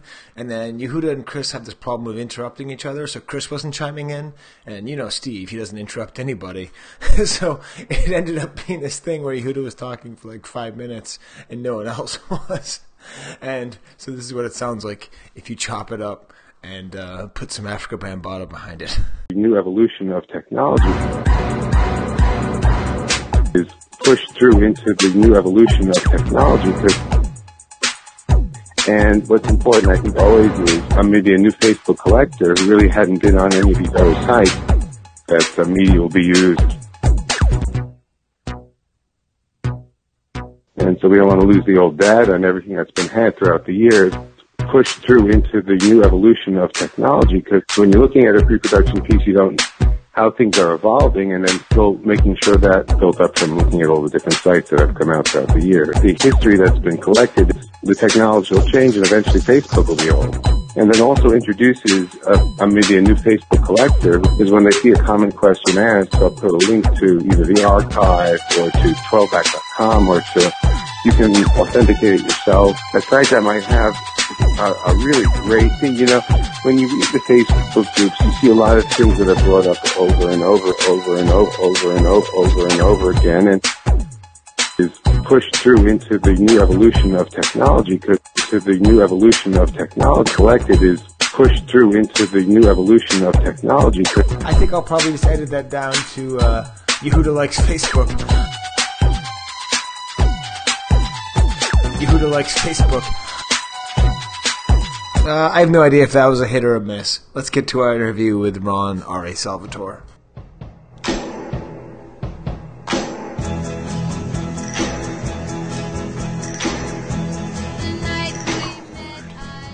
Okay, so our merry band of men is... I don't know why I paused before saying men. Is now joined by Ron R.A. Salvatore. How you doing, Ron? All right, Skye. How are you guys doing? We're all doing great. We've been talking about the tie. Ooh, I get to ask my tie pilot question. Yeah. So Ron, what is the first thing you think of when I talk about the tie pilot figure? The tie pilot figure? Yes. I don't really have a specific thought about the tie pilot figure. Oh, snap! This is the worst. He's never going to tell you the answer that you think is the first one that people think of.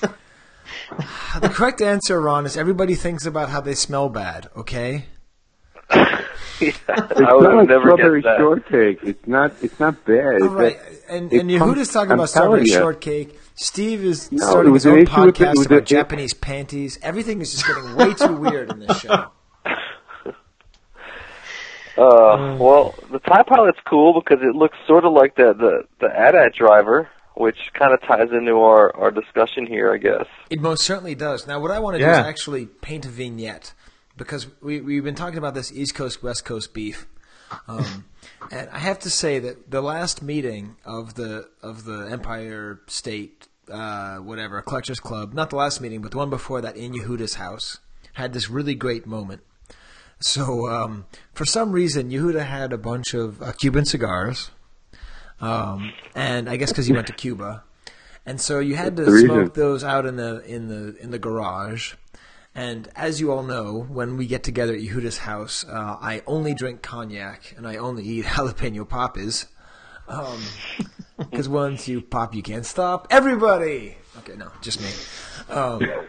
And actually, to the point where when I think about this article, Ron, I actually start hankering for jalapeno poppers and cognac. Like, that is actually a really good combination.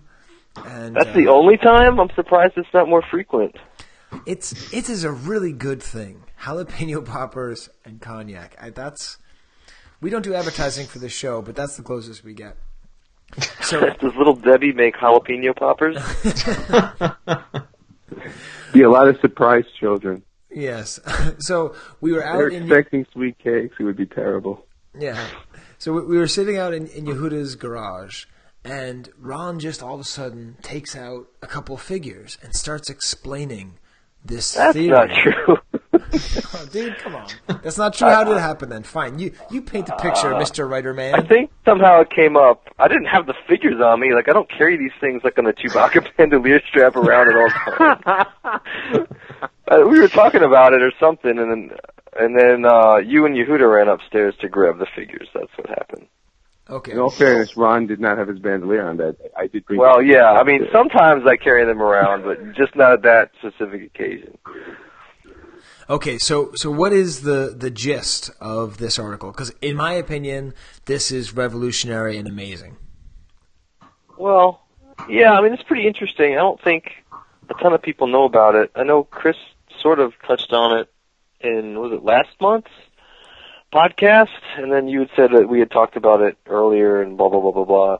But, yeah, I mean, Chris has known about it a while, and, you know, I have known, I guess, because we were involved in sort of finding some of those sculpts, which is basically that some of the early action figure sculpts, so the original, you know, wax art for the figures, some of those original ones were redone, so a sculptor resculpted over the original sculpts to make later figures. And the one that was known, you know, a while back was the Hoth Stormtrooper, which was sculpted over the original Stormtrooper. And we know that because when the Hoth Stormtrooper sculpt surfaced, there was some documentation that basically said sculpted over original Stormtrooper. Now, where would that documentation come from? And just the sculptor had it. It's not. It's just like a note or whatever that was with the sculpt. And does that note still exist, Chris? Yes. These people a lot of these sculpts are just these little sandwich bags and things, and there would be a little scrap of paper shoved in there with something, and that one said sculpted over the original, and that was the extent of what they needed to pass along, like where the starting point was, and is that a simple little note like that? I mean, but you can imagine we're sitting there pulling these things out, and they haven't maybe been looked at in a while, and it's just like, oh, geez, look at this one. It's got a little note in there, and it's like, oh, man, it says sculpted over original Stormtrooper, which it's cool that the sculptors went out of their way to document that in that instance. But, I mean, obviously... Little note, the Rosetta Stone, it tells you that piece of information that you wouldn't have had otherwise. Yeah, because, I mean... I guess it sort of makes sense, but those two figures, they don't look that much alike. But, once you see that, suddenly it rings a bell, like, oh, geez, to save time, they just went and grabbed this one and they redid it. But obviously the implication from that is that, this could have happened a number of times, and I think it, certainly probably did, and I think that explains why some of the early sculpts never have turned up. That's one of the reasons, I think, is because they redid them. People always speculated, too, that, maybe Han and Luke and Leia, that they redid those or reworked those into later versions of those characters. But the reason it came up at, Yehuda's house is because earlier, I guess in late or mid-2015, a collector who, has some information about the Bosk sculpt, I met up with him at my place, and he had actually shown me some similar documentation related to Bosk, and that was actually resculpted over Blue Snaggletooth, which was another thing that I'd never thought about, and I remember, talking to Chris about it later, and he said, well, geez, I never thought about that, but when you look at those two figures together, suddenly it's sort of obvious that they're pretty similar. It's not sort of obvious. It's like hitting you over the head obvious, yeah. It's like, it's what like the you hell, reach a man? moment, yeah. They are so similar, and I guess it's because people never really played with them at the same time, right? Because so few people had the Blue Snaggletooth. I mean, I know there's hundreds of thousands of them. I know it's not like stinking rare, but still. Yeah, I mean it's weird. It's just one of those things that is right there in front of you, but you never really see until someone mentions it. So I think that's what we were talking about, sitting there in your garage, half drunk and smoking our cigars, and I had brought it up, and then there was a debate about whether it really happened or not, and I was like, no, seriously, I mean, if you take the figures, and that's when you guys ran up to get the figures, and you brought them down. Well, and then the big debate was between Han and Han Hoth. Mm. Yeah, because I had been actually planning to do a blog post about this for a while, and I had looked at the early figures and compared them with the later ones, and I wanted to find one where I thought I could speculate that maybe it was redone. And the Han Hoth one was the one that seemed the most suggestive to me, just because those arms on that thing and the head are so much like the original Han that it's hard to miss when you really look at them closely. And so that was the debate, and I don't know if they redid that one. I mean, I think there's a good chance that it was reworked, but there's no way to prove it without some sort of documentation. So that one's just speculative. But yeah, that's what we got into a debate about, was whether or not they redid that. And I think one of the points brought up was that they would never do that because why would Kenner waste a sculpt like that just to save some hours? Well, I don't think those guys really thought about that stuff that much. I mean, obviously they preserved it pretty well, even to the extent where they documented some resculpts. But, I mean, if you're pressed for time, and that period, Star Wars to Empire, they were pressed for time, and, Rudy Vapp or whoever who's the head of sculpting at that time says, just redo this one. The guy who's working on the figure isn't going to sit there and question it too much, and it wouldn't shock me if it was redone. And it wouldn't shock me if Luke Bespin was done over the original Luke, or Leia Bespin was done over original Leia, just because that would have been an easy thing to do. And those figures are all fairly similar if you look at them. Now, what about Luke X-Wing and the B-Wing pilot? That's absolute. That did not. That the B-Wing pilot's its own sculpt. Yeah, there's no way that could have been done because the B-Wing pilot is an acetate. So, sorry, you know Skye. the deal with that, right? Is that some sculpts are in wax and some are in acetate, and the ones we're talking about, the only way to redo one of these things is if it's wax, because that's really malleable. No, the shocking one was the Joe on Walrus Man. I think most people weren't surprised by. Yeah, I think you're onto something there, Yehuda. You know that there could be a connection. But hey, Kobe, how the only way to really use an acetate in that way would be to make a mold of it and maybe pour wax into it and use that as a starting point. But that isn't as helpful because you don't have like the brass buck in there and everything, so it doesn't save as much time to do that. Now, is there any way, actually, this is a good question for Chris and Ron, is there any way to look at a figure and know if it was originally sculpted in acetate or wax? Not just to look at the production figure, really, although I guess you could guess just based on the details, but... Like based, like maybe on how straight the lines are, or... Yeah, I mean, you could sort of make a good guess. I mean, but the real way to know is to look at the hard copies that have turned up, because most of the way Lemon sculpted his pieces was in segments. You know, that the torso usually was in two parts, and he had those limbs like sandwiched in there. So he constructed his hard copy so it wasn't like pins just going into a solid torso. The torsos are usually in two parts, and when they made the hard copies, a lot of times they would make the hard copy torsos in two parts. So when you see that hard copy construction, you know it's a Lemon. Although that doesn't always hold, because like the B-Wing pilot sculpt isn't constructed. I was just going to say the B-Wing has a peg hole in it. That's a Lemon. But that's later. The Kenner guys were told him that he didn't really need to do that, and it was just wasting his time to build all that complexity into him. And so I think later on he may have eased off on not doing that. But a lot of the sculpts that he did are constructed in that way. And I think we pretty much know, Chris can correct me if I'm wrong, but I think we pretty much know almost all the ones Lemon did. I don't know if there's much doubt about that. That might be a good blog post sometime, like all of the Bill Lemon sculpts. And he was the only one who worked in acetate. Yeah, at Kenner, for Kenner. Okay, so then I guess this has led, I would say, to the most responses I've ever seen on a blog post on the archive. Which is eight comments. It struck a nerve somehow, but... Woo! Setting the internet on fire. It's not as good as a mail call picture.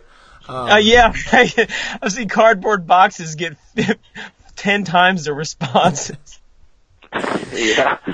It's nothing compared to, some sort of Facebook post about, some random thing, but, as far as the archive blog posts go, I got a pretty good response.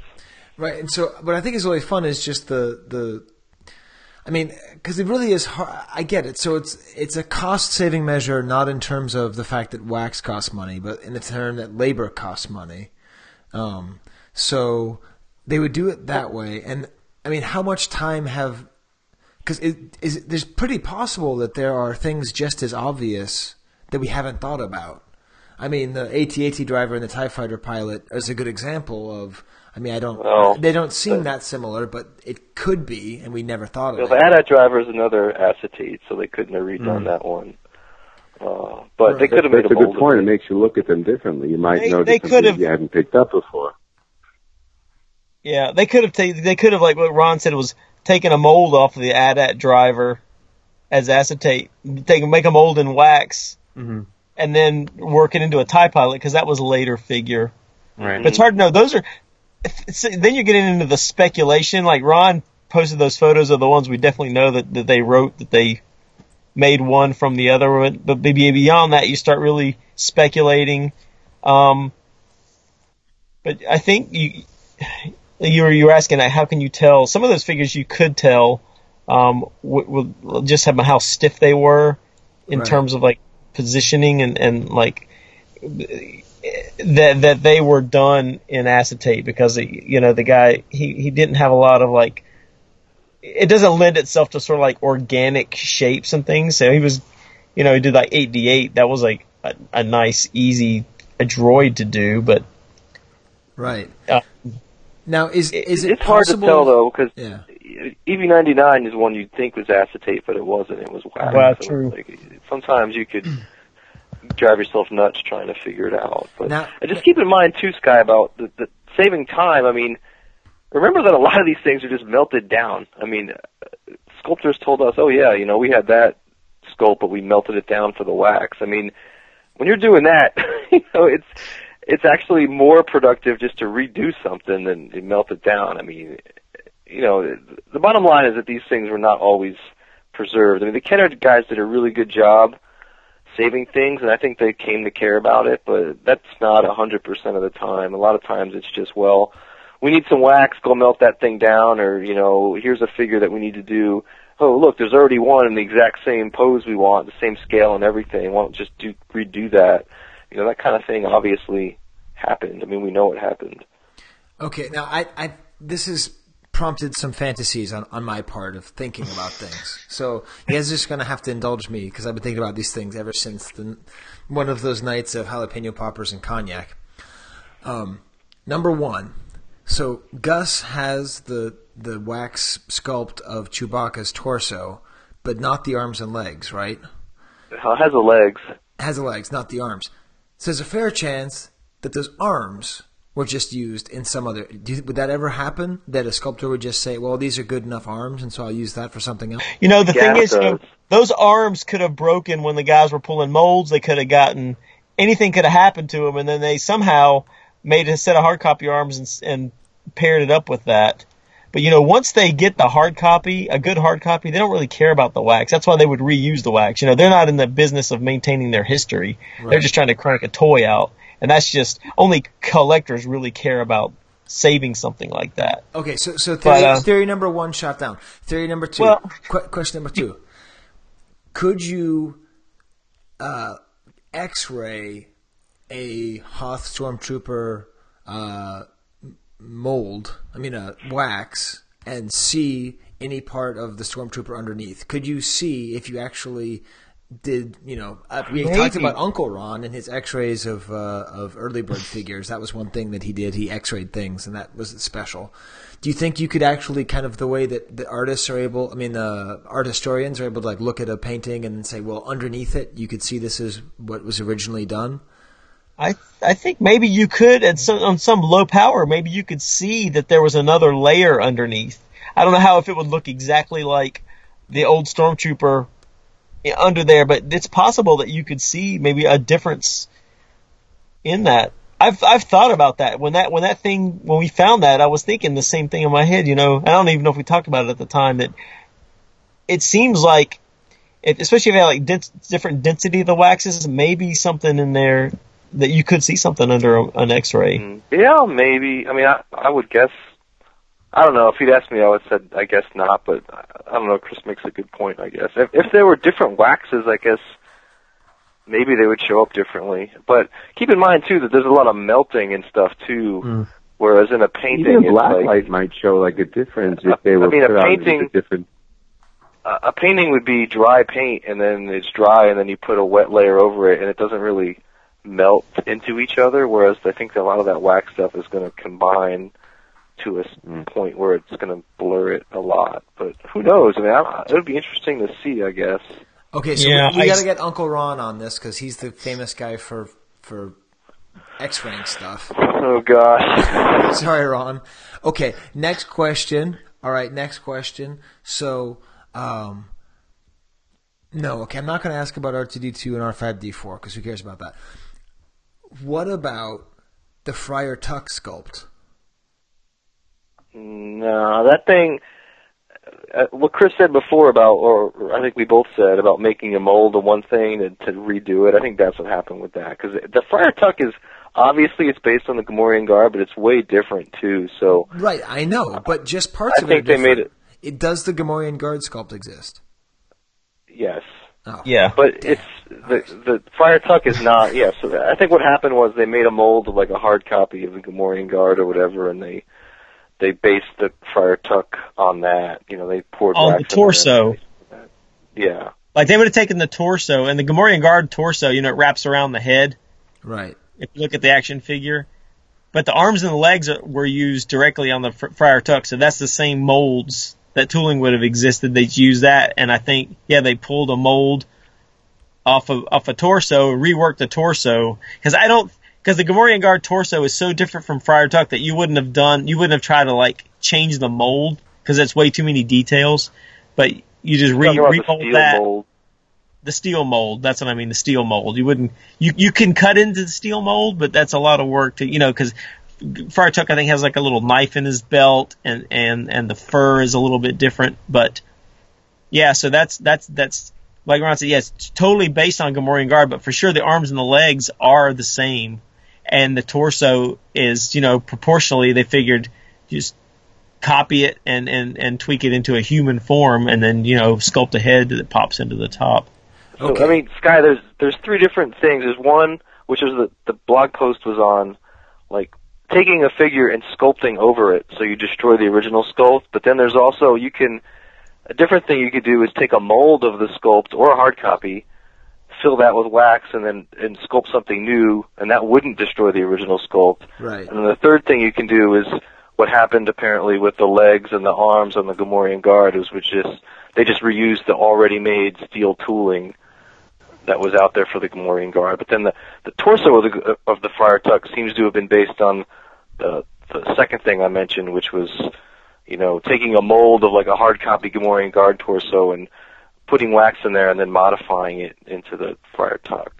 So, I mean, there's a number of different things, but the blog post specifically was about the first thing I mentioned, which was re-sculpting actually over a figure. And I get that there's only two certified, documented things.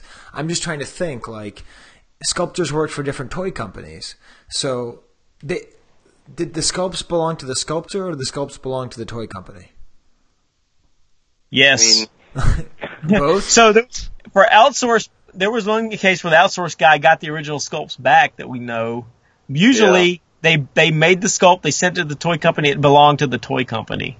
And the only reason that guy got it back is because they were done with it. He just wanted, and then the sculpting manager was kind enough to just send it back to him. Yeah. But there's only been a very few that have turned up with contract guys. All the other stuff was sent to Kenner, and that was that. But if you asked for it, they may have sent it back to you. Because I mean, if they're not going to do anything with it, I mean, what do they care really? Okay. I don't think most asked back then. They just left it there. Then this is going to tie into Chris and my new Facebook group, Mr. Palpatorium's Fully Armed and Operational Emperorium. What about Charon from Clash of the Titans? Is that the Emperor sculpt just redone? No.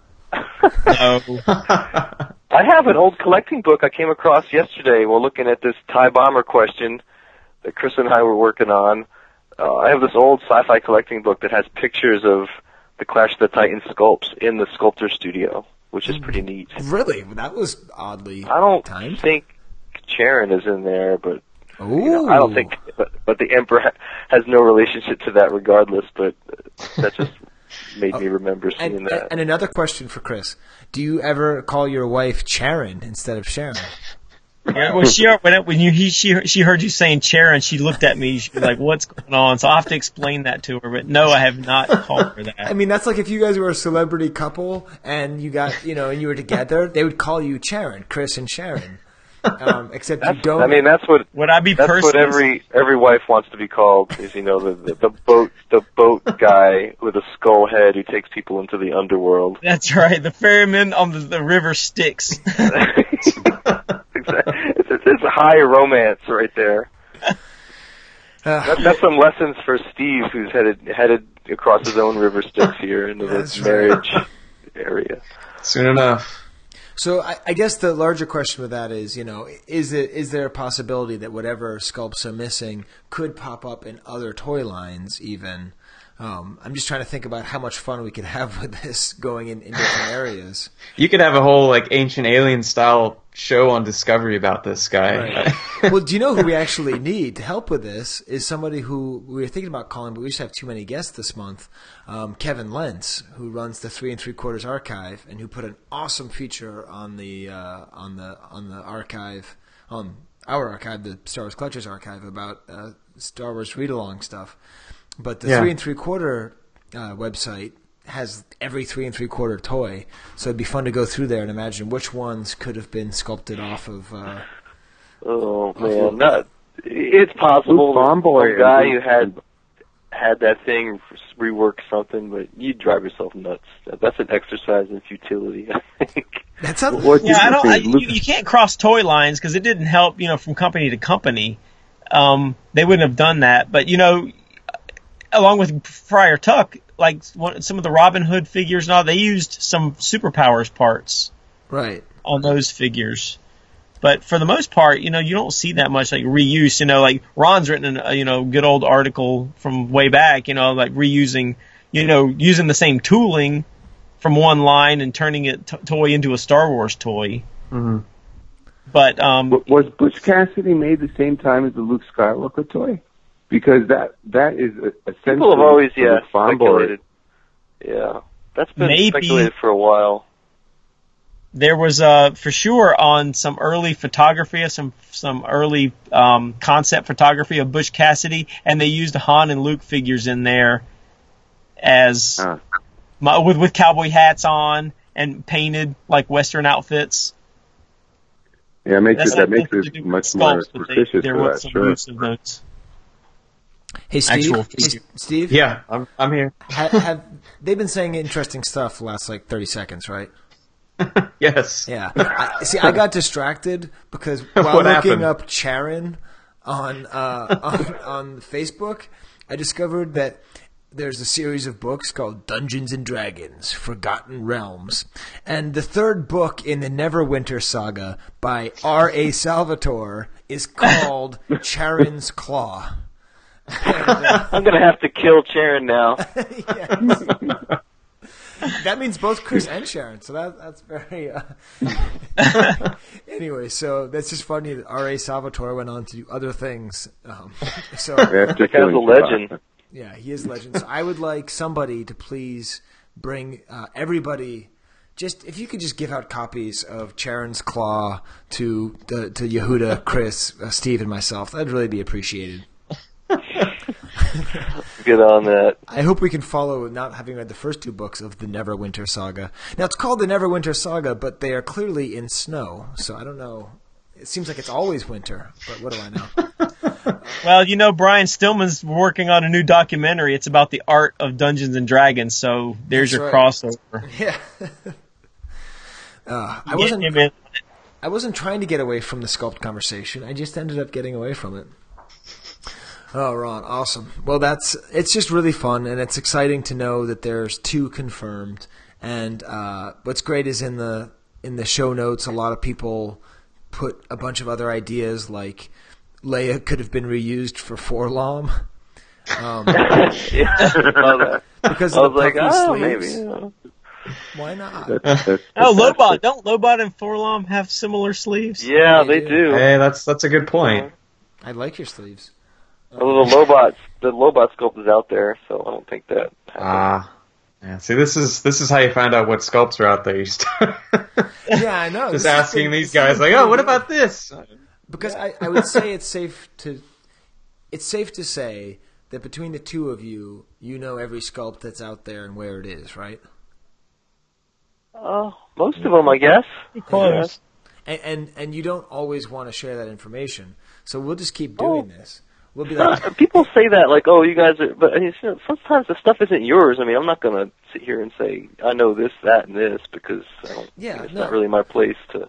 So Steve, I think that FX7 was the basis of Nikto. What do you guys think, Chris and Ron? Do you think that Nikto and FX7 are the same, or are there 2 different sculpts of those, and where are they? Okay. Well, FX7 would have been patterned.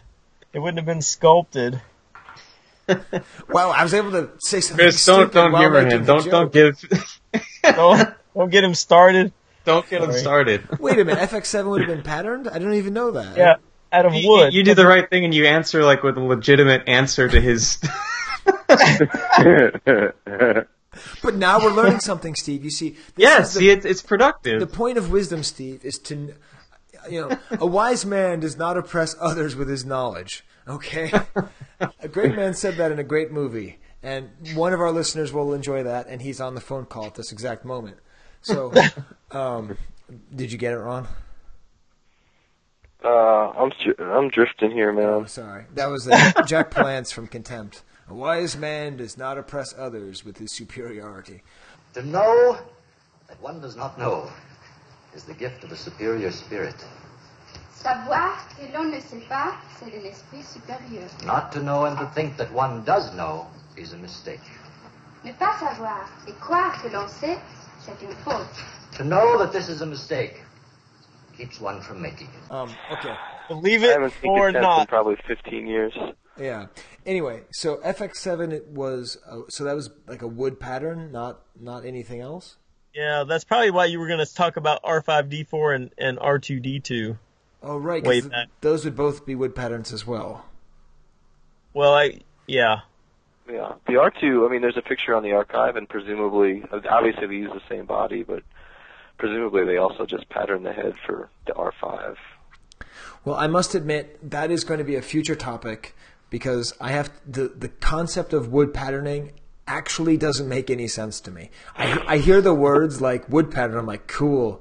Yeah, B-Wing, yeah, Millennium Falcon, wood pattern, cool. Trademark is stupidity. It's awesome. What wouldn't make sense about it? It's just wood sculpture. All right, Steve, do I have to put in a vocab drop here, Steve? It might be. All right, I'm doing it. Here comes the vocab drop. We let them folks change our vocabulary. Change our vocabulary. Hard copy, soft copy, frosted, MIB, MOJ, CMYKUC. It's vintage. Okay, so here we are. You guys wanted the vocab drop. What in the world? I don't understand wood pattern. What does it mean? Chris. Okay. So wood pattern is, you have sculptors working in their medium, usually wax, and Ron had mentioned, the acetate. But the wood patterns are, these guys are like model makers, and they're making a model out of wood. And that is the actual original sculpture of that toy. They typically use this for like ships and things that are mechanical, things with hard edges. And it's pattern making. It's because that's going to go into. I understand the concept of wood. That comes from a tree. It's the word pattern that doesn't make sense to me, because I don't design lawnmowers for a living, so I don't understand pattern. What does that mean?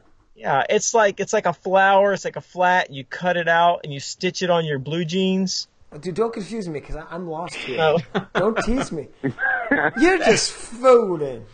Oh. It's what it's called. You carve a piece of wood. You just carve a piece of wood, and then you take a piece of silicone, or you pour silicone on top of it, and Yehuda, if I can know anything from the coin thing, we don't have you explain anything. Oh my God! Yeah, he's already. It's already incorrect. It's already screwed up. Oh, never mind.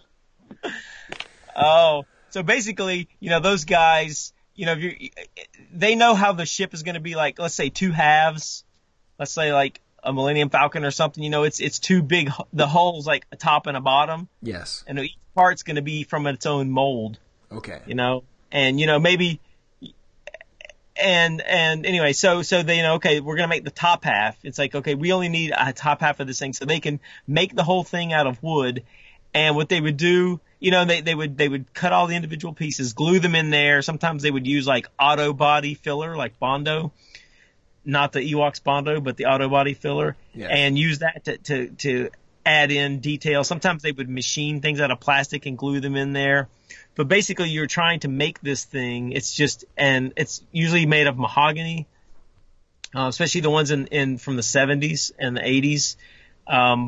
So they're machining all these individual parts. they're just like model makers, putting these things together. Wait, and you end up machining. So meaning like they would take a hunk of mahogany, like Ron Burgundy's library. So they would take the mahogany and they would cut it. They would like use like cutting machine deals. Yeah, like bandsaws or whatever, and like you're cutting all the class. pieces. It's like if you tried. It's like if I gave you a pile of 2x4s and say, Skye, start cutting these things and start cutting all the little pieces together and putting them together like a Lego set to make it look like a B-wing fighter or whatever. So they're creating this thing out of wood from all these little pieces that they're going to glue together. Okay. And then so they have their pattern, and what they do is then they would pour an epoxy on this thing and pull that. That would be you'd have a negative, and that's what they call the duplicating aid. So and so an epoxy is glue, right? Yeah, I like epoxy, like a resin. Okay. So you're not making a silicone mold on these; you're making a hard mold. Okay, and then a hard mold, some kind of resin. So you have like this wood Millennium. Let's say a wood Millennium, just the top piece of the Millennium Falcon. Okay, so the piece that you always lose when your brothers give you your half broken Millennium Falcon. So let's pretend you're just that top piece that goes in and covers up. So let's pretend that someone carved that out of wood and then they pour epoxy on the bottom and the top of what they've carved. On one side. Okay. And then, I don't know if you noticed, actually, that's a good example. The Millennium Falcon, on the inside of that panel, the outside, it's got all its details, but the inside, it's almost like somebody like mushed clay around. It's not completely smooth. Cause they pulled the mold from the outside, and then, when they're doing the tooling, they actually sort of hand did what the inside surface would be, because it didn't matter. Right. But anyway, you're pulling that mold off. You end up with this epoxy negative, and that's what they copy with their to the steel tool, because the steel tool's a negative as well.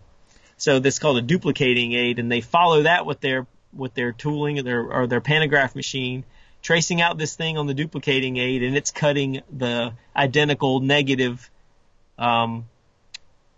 relief into steel. But basically, it's the same thing as like a pattern is just what the industry term is for using those. And they use wood patterns for all sorts of things. Anytime you have especially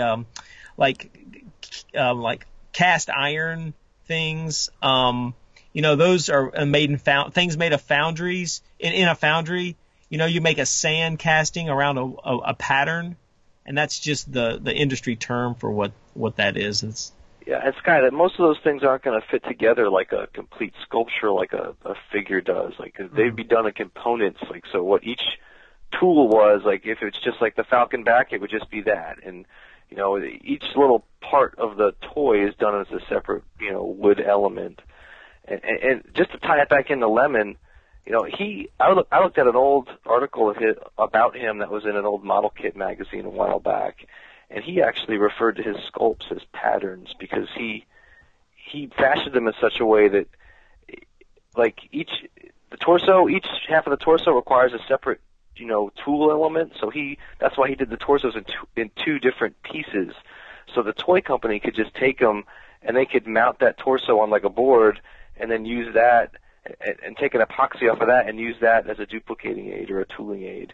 So that's how he did his model kits, and that's how he was setting up the figures to send to Kenner. But then they weren't using them in that way, so they were like, well, you don't need to keep doing them in all these different weird parts. You can just do the torso as one part.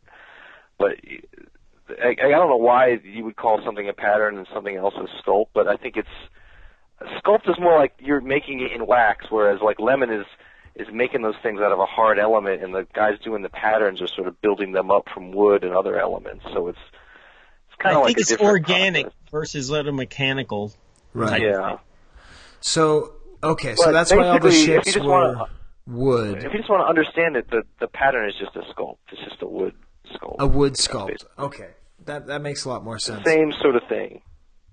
Okay, and then because if you look at there's the the back end of the... You have that, right, Ron? The back end of the X-Wing? The X-Wing, yeah. Right, so because that just looks like a wood sculpture. So I see. So they would have poured epoxy on that. But it's not really carved so much as it's like there's different pieces of wood and it's like pieced in together. You know, it's all built up into like a model. I mean, there might be a little bit of carving, but it's mostly like Chris said, they're machining it and cutting out pieces on like a saw and gluing that stuff in there in really tight joins to sort of make this thing. I'm sure they're working off a blueprint that shows exactly what each piece, the size each thing needs to be and all that. Well, I think they show that the overall look, you know, it's sort of like making your own Lego blocks as you're trying to build something. You know, you're cutting each piece out. You're designing each piece. Right. And putting it on there and building it up. It's just like making a model kit, you know, put a model kit together, except they're making each piece and then they're putting it on. Right. Does that make sense? Yeah. Okay, good. Steve, you knew all that, huh? In concept, yeah. I mean, I never heard it explained step by step like that, but yeah, it makes sense. I think if they just called them wood mold, I probably would have understood it the whole time. Oh, that sounds like something. That sounds like something. Sounds a lot like kit bashing. You know, like what they were doing with a lot of the models early on at ILM, like just doing the wood pattern, the wood sculpt, and then also gluing on and adding on these other pieces until they just get a final concept of what it looks like, because it's this bigger piece that you can't make out of one material, like you would like a wax or a 3 3/4 inch figure. Yeah, I mean, it's important, I think, to understand that. I think just from a collector standpoint, that when you have a figure sculpt, it's like that thing pretty much all fits together, and it's like it looks like a figure, but the patterns don't work like that. Like the X-Wing, right. The piece that I have on the back is done at 2 upscale, and I believe the rest of it, you know, the rest of the body of the ship was actually done at 1:1 scale. So I mean, it wouldn't fit together. You're just going to have all these different components. Right. So it's a sort of a different sort of idea. Yeah, and that's all. It's funny for the TIE Pilot. We're talking all about the X-Wing mold, but then you actually have the actual mold itself too. Well, yeah, that's an aluminum tool that they used. They took that back end and they must have made a duplicating aid off of it, and they cut that thing in aluminum, probably to make early prototypes, you know, proto-molded stuff. Wow. But they probably also would have. Yeah, it would have been done in steel too, but I don't know how I can't remember if the guy knew how that pattern stayed at Kenner, because usually that stuff would have been sent to an outside vendor who would have done the steel tooling, but maybe he asked for it back or something. I can't remember now how he got it back. Wow, look at that, Steve, huh? I just mentioned FX7 and we get all this. It's a good tactic. That's great. I think we're going to talk about that instead of having our debate D8 about that other ridiculousness that I'm worried about. I think that's probably a smart play. Yes. When in doubt, cut off my ridiculousness. Well, cool. Well, I think Ron needed to get to bed because he's got a big day of West Point basketball to organize. Oh, yeah. Can't wait. How is West Point basketball doing, Ron? The women are headed towards the NCAA championship here, or the tournament, I should say. So if we win 2 more games. But why are you asking this in a Star Wars podcast? This is like your... I want to see how far you go with it, Ron. I can't believe you don't know like that. Your fantasy ball. This is like your fantasy baseball stuff. Yeah, the end of this podcast is always about sports. Oh, hey, actually, I'm so glad that you guys are here. So listen, there's 2 spots open in the Fantasy Baseball League this year, and there's 3 of you, but we would love to have you guys on. If now is the time to jump on. You know, I'll take the bench on this and let these guys, Chris and Yehuda, to take that up, because I know they're eager to do that. Hey, listen, you guys will never finish in last as long as you're playing against. You know, Steve. I can give Martin Thurn a call. He might be interested. Yeah. All right. Well, cool. Well, Ron needs to get to sleep, and I don't know what else we're doing, Steve. We're gonna. We have all of our usual features. Were we gonna do those ourselves, or are we gonna do that with everybody on? What was our plan? That's up to those guys. Yourselves are good. All right, cool. Well then, Steve, I guess I'll just be calling you back, and then we'll say goodbye to all these guys. Make them feel wanted. He's a good holy man.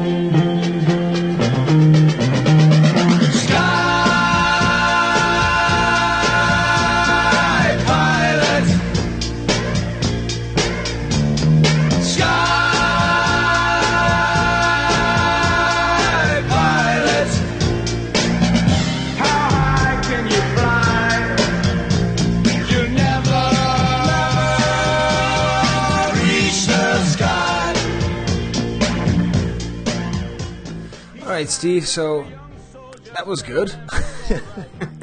It's always, tangents are kind of part of the game when we have those guys on, but they're always good tangents. So, well, again, it's last month the whole thing about our site, our show being kind of inner circle-y, I don't think that's really accurate. I think our show was just archivey, and that's really because that's the thing is, I mean, if we could just get people who know as much as Ron and Chris to share what they know, then we're really doing a service for collectors. And of course, it's not like they haven't shared it all over the place. Everything that I just was asking about with the wood pattern is in a beautiful write-up that Ron wrote for the archive. Just type in X-Wing pattern, wood pattern, and you'll find it on Google. But of course I didn't, because I'm just like every other jerk out there. I don't spend enough time on the archive. Well, hey, it's all right. I mean, it's the home of the podcast, right? So we gotta do what we can to get that stuff out there. So it's always good. And you can't know everything. No, or true. Can't know very much at all. Hey, we're prime examples. Yes.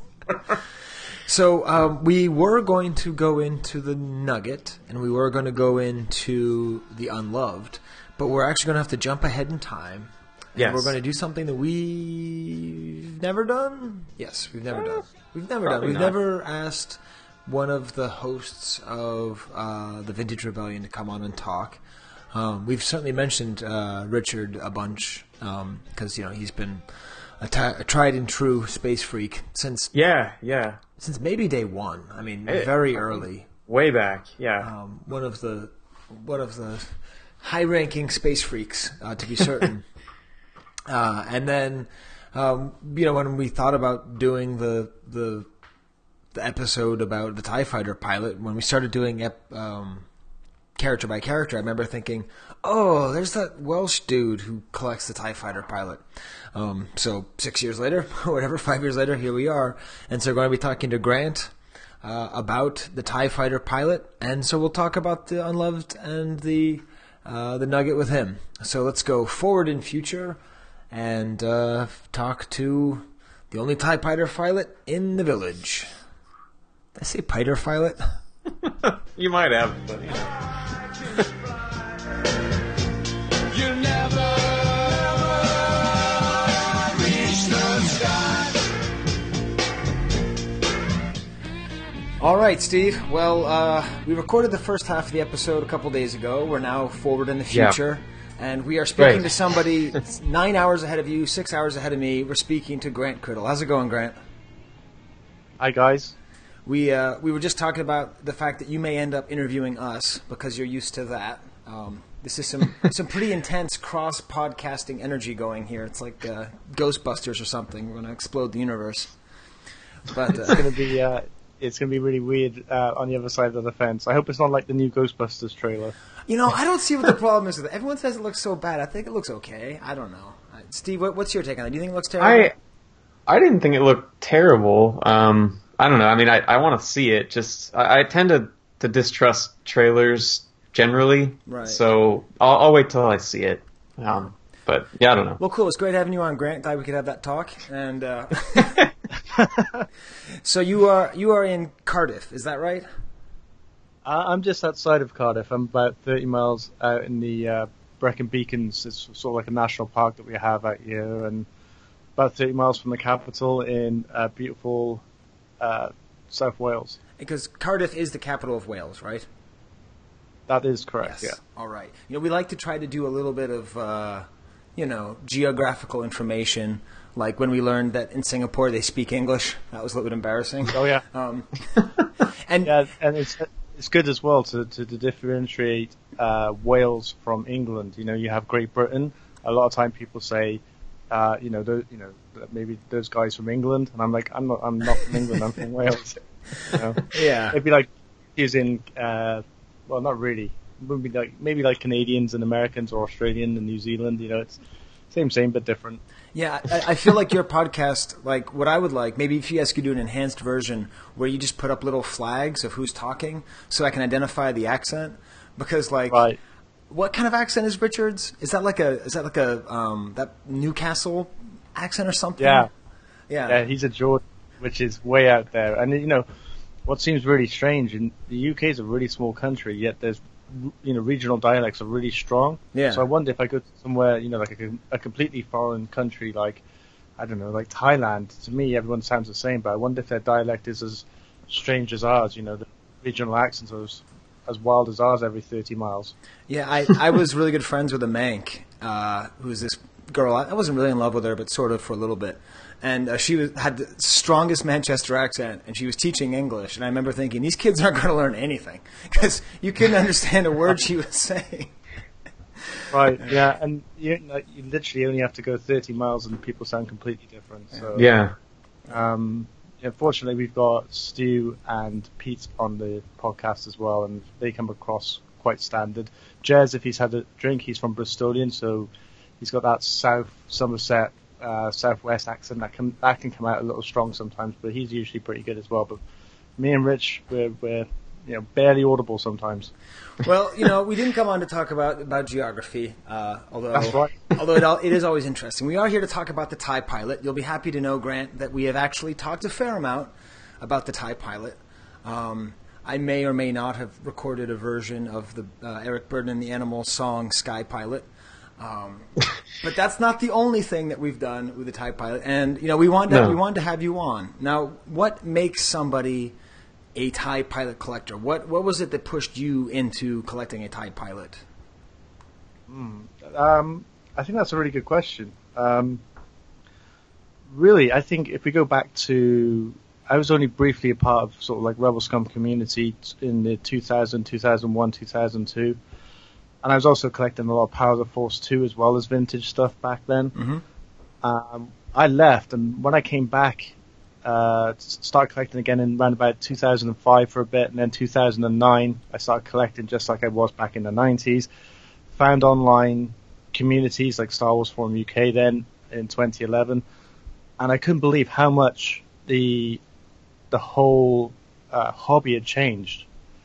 And so I started, discovering, all of these people who had gone before, who had made all of these great sort of discoveries and had studied it. There was great threads on card backs and card back rarities and prototypes and coins, and everything had gone really deep. And I sort of like wanted to fast track my way into learning all this. And one of the most amazing ideas I came across was the idea of doing a focus. And then all these people that have done these focuses over the last 10 years, so I was able to see like a Luke X-Wing focus or a Luke Bespin focus, even some of the other characters that maybe aren't so popular, like, Klaatu or Lobot. Right. I saw them in a focus. I mean, they just looked incredible. So, I started thinking, as I was putting my carded run together, maybe I should think about doing a focus, but couldn't decide what to do, because obviously there's a lot of things you really need to think about. If you're going to do a 12-back figure, you're going to put yourself, that's going to be an expensive figure in which to collect, especially when you get on those 20 backs and 20D, 20E, 20F. So, well, of course, you can just go card front like I did, and that saves you a lot of trouble. But I know the kids these days. I was talking to your well, not your country mate, but your United Kingdom mate, James Martin, and he was asking me, like, how hard is it to find a 20 B, C, D, E, and F, and G? I'm like, I don't know. I know it's hard to find a C because that's what I was looking for, and I got the one I wanted, but beyond that, I couldn't tell you. James will find out, definitely. he's got quite a Chewbacca focus on the go there. Yeah, he does. The TIE Pilot isn't even my favourite figure. It's a figure I really like. It reminds me a lot of sort of like the rock and heavy metal days of my teen years. But, you know, I think my favourite figures are like the Royal Guard, the Biker Scout, the Jawa. But it occurred to me as I was going through all the figures, and it took ages. I really thought about which figure to get. The very first figure I had was the TIE Fighter Pilot, and I still have it. And I thought, well, it's on the Empire Strikes Back range, so you've got the Empire card and the Jedi card. So I thought it might be a good idea to sort of investigate it. And then when I started investigating it and looking into all the different types, it's sort of like, you know, there are examples of it in different countries. Some are really rare, some are easy to find, and not many people have done that much research. I'd only find 2 focus collections that had happened previously that were posted online. But a lot of the stuff hadn't been discovered. You know, there wasn't any detailed account of everything that had ever been done that I could find. Or, you know, I'd ask people and they'd say, well, try this person, or, you know, they'd give me some information. So I found in some ways I was trailblazing a little bit with it. And not to interrupt, but I was actually thinking about that because I was getting ready to interview you, and I thought, I don't know, Steve, but when I thought TIE Pilot, I didn't think of anybody else.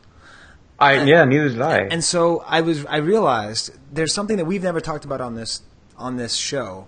And, you know, Grant's talking about how different it was in 2001 to 2005. Obviously, from 2005 to now, it's as different as it could possibly be. Sure, but totally. If you go to StarWarsDatabases.com/focus.php, you can find a complete list of all the people who were doing character focus runs of certain characters whenever this was made, which I assume was like 2008 or something. Yeah, it must have been something like that. Yeah, and it's all got the Rebel Scum name. It's just kind of this fun little like. It's like an old directory. Yeah, almost. Yeah. It's like it's almost like a Kenner directory or something. And I was looking at it, and I figured it must be pretty old because I remember. I mean, Grant, you've been collecting TIE Pilot for a while, at least as long as I can remember. And the only name here was BWA, who I vaguely remember. Does he still collect, Grant? I've never come across that. The guy who had a Focus collection when I started was a guy called Scott on Rebel Scum. Maybe a Scott M, I think it was. Right. Oh, that sounds familiar. Oh, Yeah. yeah. He was selling. He'd already started selling his a TIE Pilot Focus, but he had 1 or 2 pieces left, and he really started the ball rolling for me by saying, you know, check out this, look out for this figure because I've never seen one. And then it started occurring to me, oh, hang on a minute, there's even Kenner cards out there that are tricky to get. I didn't expect that. And, you know, that's where it starts getting really exciting then. Oh, yeah, no, that's one of my questions then. But actually, before I get there, so have you never been to the TIE Pilot Division website? It's pretty obscure. So it's this Swedish guy. Maybe Matthias must know him. But he made this site. I don't know if he's been on there since 2008. But it's this really rad design site. It's all about his collection, and it's a TIE Fighter pilot thing, and it's all cool. I'll try to, let me see if I can Facebook message you, or I don't know how to do all this stupid stuff. But it's cool because it's not, the collection isn't, you know, half as nice as yours or whatever, but it's just kind of it's sort of another weird callback to back to when people used to just always have to do websites for their focuses. Right. So, anyways, maybe you can track down some stuff from him if he has anything you don't have. But do you remember him, Steve? BWA? No, that name doesn't, like Scott M definitely rings a bell. I don't remember this other one now, and I'm just looking at this website now, and it's pretty crazy. How did I never seen this? I've never seen it either. I just looked at it. It's Black Winged Angel. That's what BWA stands for. And wow. Yeah. Anyway, maybe Grant can buy the rights and take it over. So then, what's that? Sorry, but you just actually inspired me. One of the problems I'm having at the moment with the TIE Fighter Pilot Focus is all the cool Focus collectors all have a name. You know, like you have the Museum and, you know, all these different names. And I've never been able to come up with a TIE Fighter Pilot Focus name for the museum. I was thinking like something to do with docking bays, but maybe, you know, if you guys could put it out there, maybe people who listen to the Chive Cast could come up with a clever name. All right. Well, that's been something I've been known to think about a lot. So I will now probably I have to get it out of my head, or else all I'll be thinking about this entire interview. I'll be saying words, but the whole time I'll be thinking, like ship to ship. No, there's nothing there. I don't know. Wales, Welsh wings, Thai. No, I don't know. Oh yeah, so I need to get that in my head. I think you could do better than Black Winged Angel, which doesn't sound like high school heavy metal days. It sounds like high school, like emo rock days. Yeah. But so what is one thing I always find interesting when talking to focus collectors? What are the things that we would be surprised to know are really rare? Well, on you'd think that a Kenner run would be pretty straightforward, right? But what I have found, the first thing that really stuck out to me, and I've been speaking to quite a few of the collectors that collect the fronts with stickers on, and so far in the last, what we're looking at now, 4 years, only one TIE Fighter pilot, Return of the Jedi 65 back with the free coin offer stickers turned up, and only 2 on the 77 back. Oh. You mean 77 back at all, or 77 back with the sticker? 77 back with the free coin sticker on it. Huh. There's only been two of those that have turned up that are in collections. I managed to pick up the 65 back, and that's the only one I've seen in 4 years. It's not to say that there isn't more out there, but you see a lot of free coin stickers, so that was quite, surprising already. Another one which I found, which was really difficult, was the 77 back with the Anakin sticker on the front. That was really difficult to find. Yeah, see, I love that. I love thinking, like, I never would have thought about a 77 back TIE Fighter pilot being rare or not, but just the idea that's that's hard to track down. I love that stuff. But the thing that makes me nervous is, when I've always been very vocal about U-grading, and I think people just disregard Kenner cards to say, like, oh, it's just a Kenner card, they made hundreds of them, but you don't really know. And I think this proves the point that you could just, it might be a beaten up 65 back TIE Fighter pilot with the free coin sticker on it, but it might be, the only second one that exists. Right. Yeah. Now, as far as like the international stuff, you sent the picture, and I see the Lily Letty, but I don't see. Is there other stuff that you're like really trying to track down that is out there, or is there? I wouldn't even think to know what's out there besides the Tri logo. You've got the Kenner Canada. They've managed to put 3 cards together. You have the transitional sticker, the Empire, and the Jedi card. I missed out on the Jedi card 2 weeks ago, as we have a new TIE Pilot Focus collector called Bjorn, who started up about 3 or 4 weeks ago, and he managed to get that right underneath my nose. I was about 10 minutes late on that one. Isn't it great when a new guy joins? You're just like, welcome, I'm so happy you're here. 1 second, let me just get my knife. I'm just so happy. I'm so happy to have more competition. This is great. I love it. Love you. Anyway. Well, we're now Facebook friends, so I guess we can work together and Oh yeah. I mean, that's like James, it's like, wait, who's this guy? Oh, God, another Chewbacca collector. I mean, hey, how's it going? We're friends now, and I text him and email him, but it's a weird thing. I always compare it like, I was a drummer in high school, and a really competitive guy, and like all the other drummers in the other bands, like we all hated each other, but we were all nice to each other at the same time. And it was just like this weird like competition where it wasn't really hate, but it was just kind of like jealousy and like trying to figure stuff out. But again, Steve doesn't have that problem. Hey, Steve. Not really, no. Can we get another B-Wing pilot collector out there? Can I make this a call? There are some, believe it or not. Maybe I'll talk Bjorn into it and say, it's a much better pickup. That would be a good move on your part, Grant. Divert. I did consider being jealous, and then I turned around and I was like, Grant, you got like hundreds of TIE Fighter pilots there. Calm down. It's fine. Yeah, that's true. That's a more magnanimous way of thinking about it. Yeah. There's plenty of Star Wars there. Don't worry about it. Yeah. Now, do you collect the ship as well, or just the pilot? No, I considered the ship, but I collect everything Star Wars from the vintage line, and room is a problem. And the ships do take up a lot of room. I'm struggling now with the ships, to be honest with you, because they just to do a full run of ships is tricky enough, and there are a lot of TIE fighters out there, and some of them, like the PBB one, goes for crazy money. And I think it gets to the point, personally I found now, I've been quite put off with the massive, quite profound spike in the market to the point where if these box toys are going for the same value as cast and crew items, I've got to be honest, I would prefer to buy cast and crew items. Mm-hmm. Yeah, I guess that is a good question. Do you think, Grant, that it's more different now from 2005 than 2005 was from 2001? Yeah, I should say 2005 is I've only partially come back. 2009 was when I came back fully.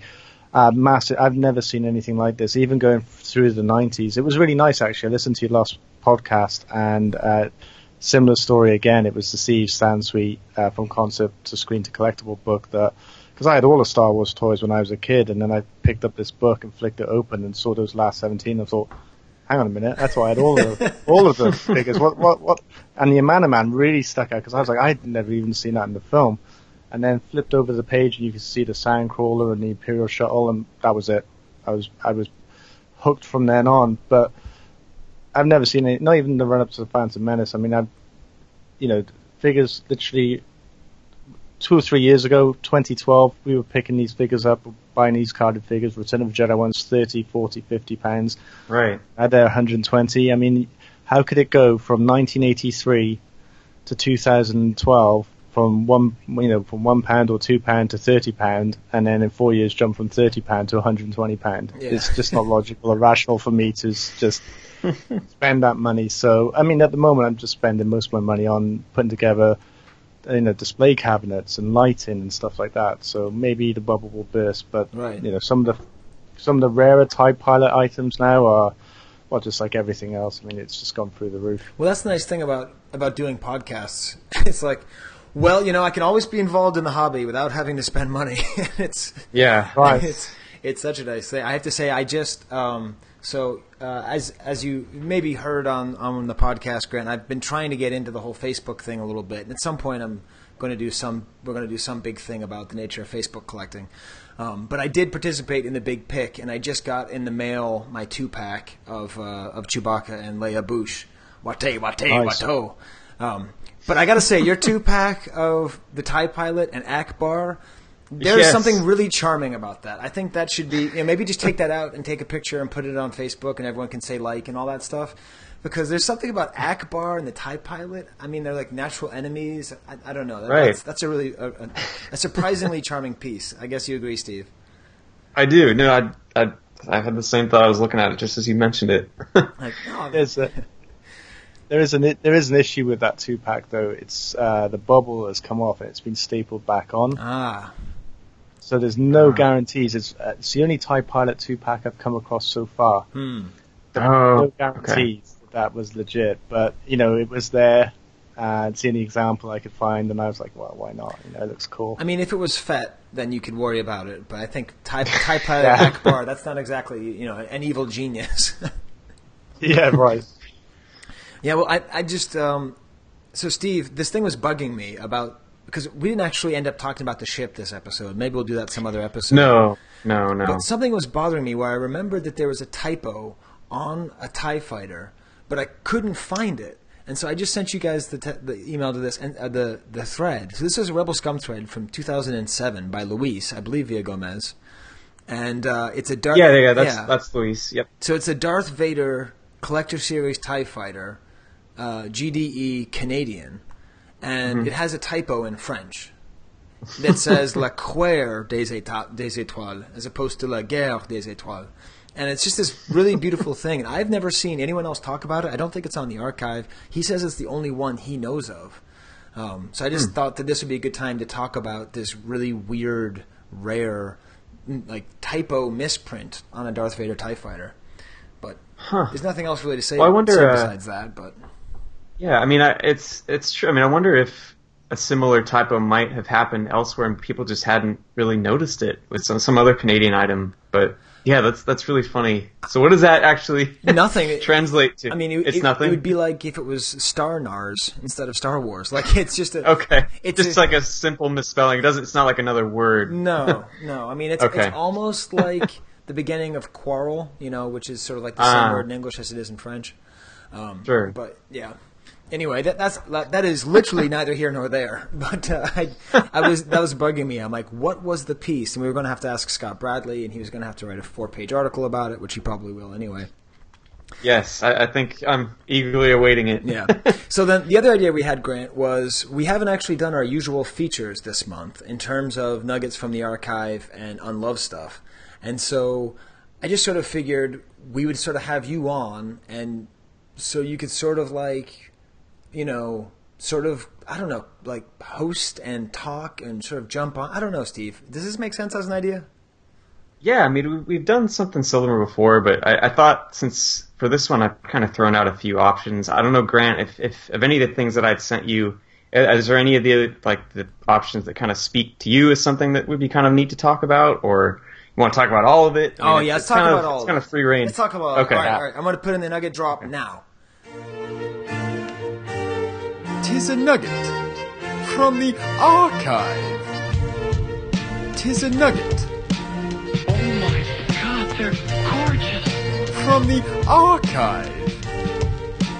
Oh my God, they're gorgeous. Okay, all right, we're back, Steve. We're going to talk about every single one of these nuggets, starting off with the conceptualized, metallized TIE pilot.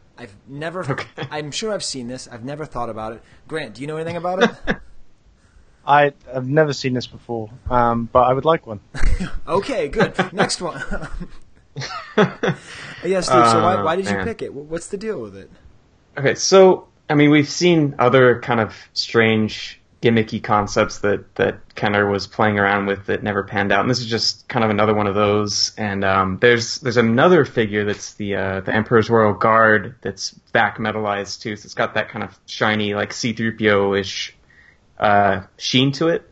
But the TIE Pilot's strange because it's not black, it's this bright gold color, so it almost, you're not really sure. It's supposed to kind of just, it would have, and tried to get kids' eyes to like, oh, that's a different TIE Pilot, why don't we get this? But I guess it never panned out, and I guess that's kind of a result of Lucasfilm not really being fond of gimmicky stuff so much. But I mean, there's no definitive answer on that, but that's kind of what I think Ron surmised in one of the entries on this, is that it's one of those things that just didn't really fly, and it just never took off. But there's a couple of examples of these, and I mean, it's just neat to see something that never panned out. So is that true? Does Kenner really not? I mean, does Lucasfilm not like gimmicks? Does that does kind of hold true, doesn't it?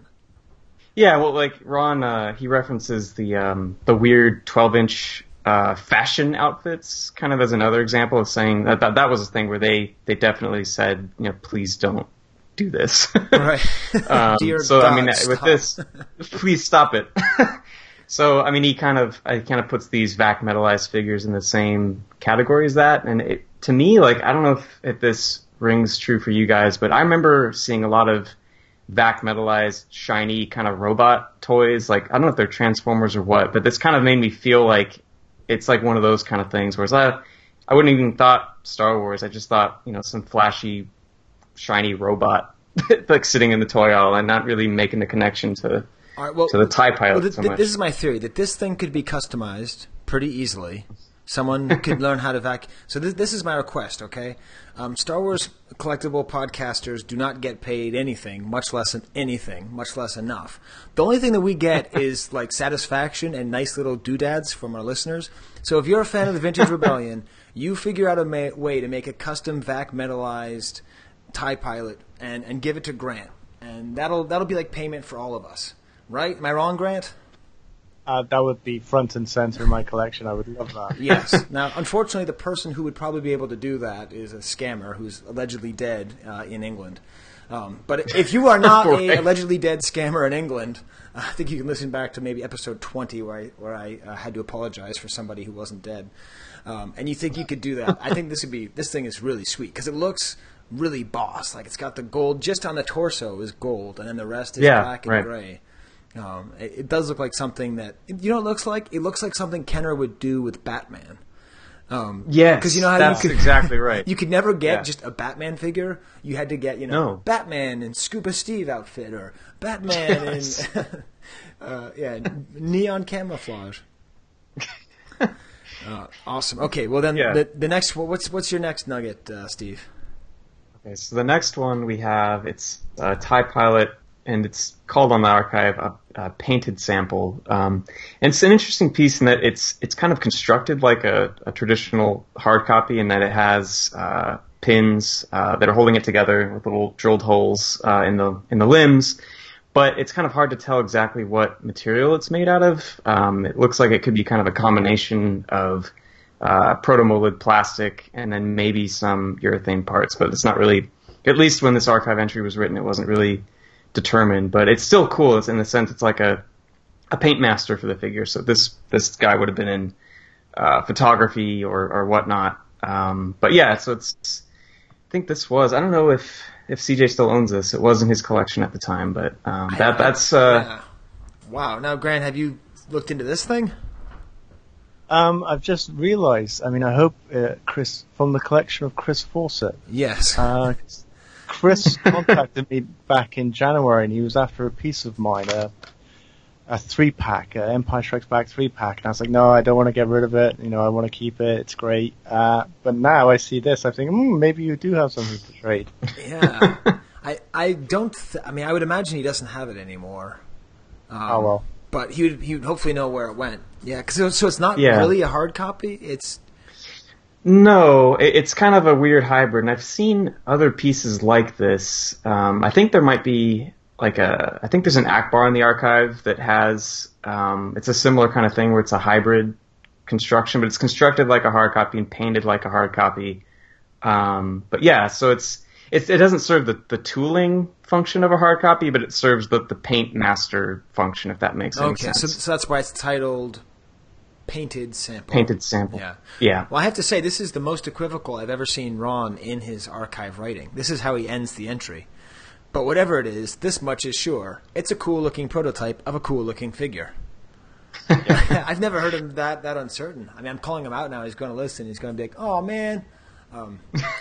Yeah, everyone talks like Chris Georgoulias now. But yes. Yeah, so that's interesting. Huh.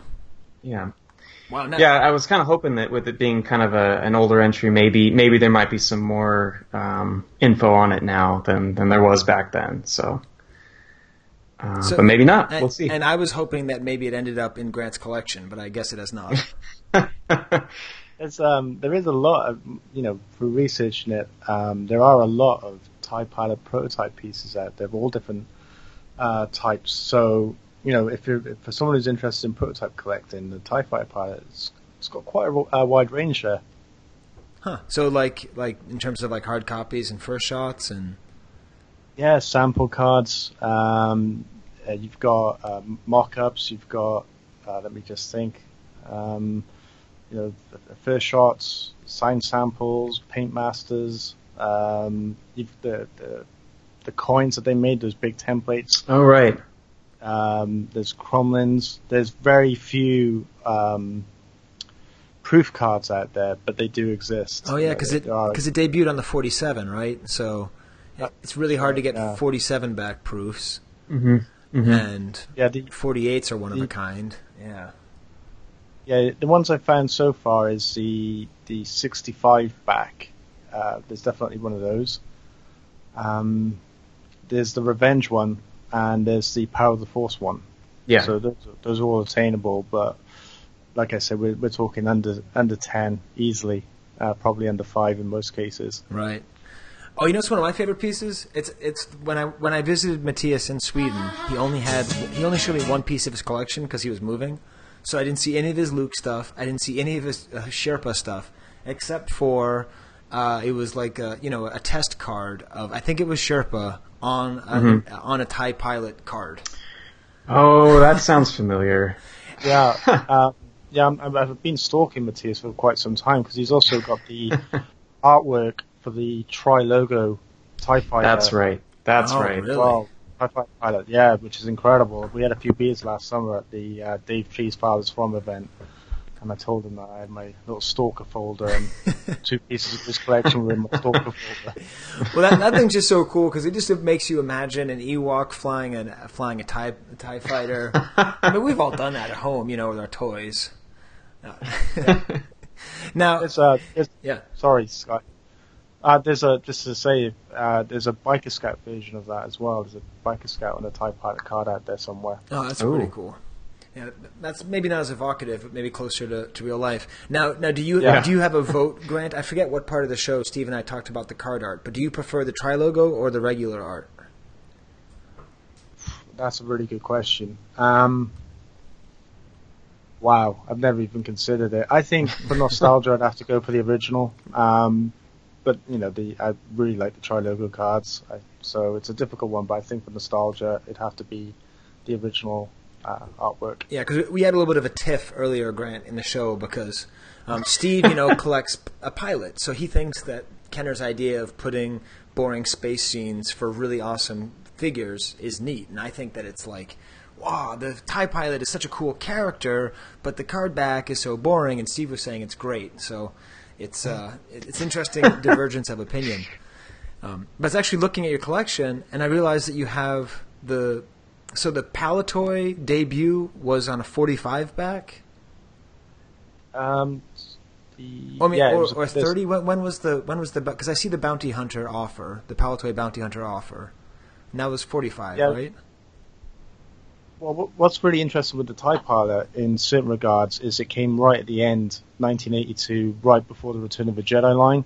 So it for Palitoy it came out on the 45A, which was the last time the Palitoy logo was actually on the front of the card.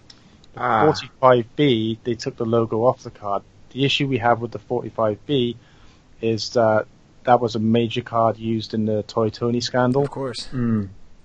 So what was thought to be a easy to get card, as soon as the Toy Tony scandal opened up and we realized that the majority of these are actually from Toy Tony, the 45B was actually really difficult to get.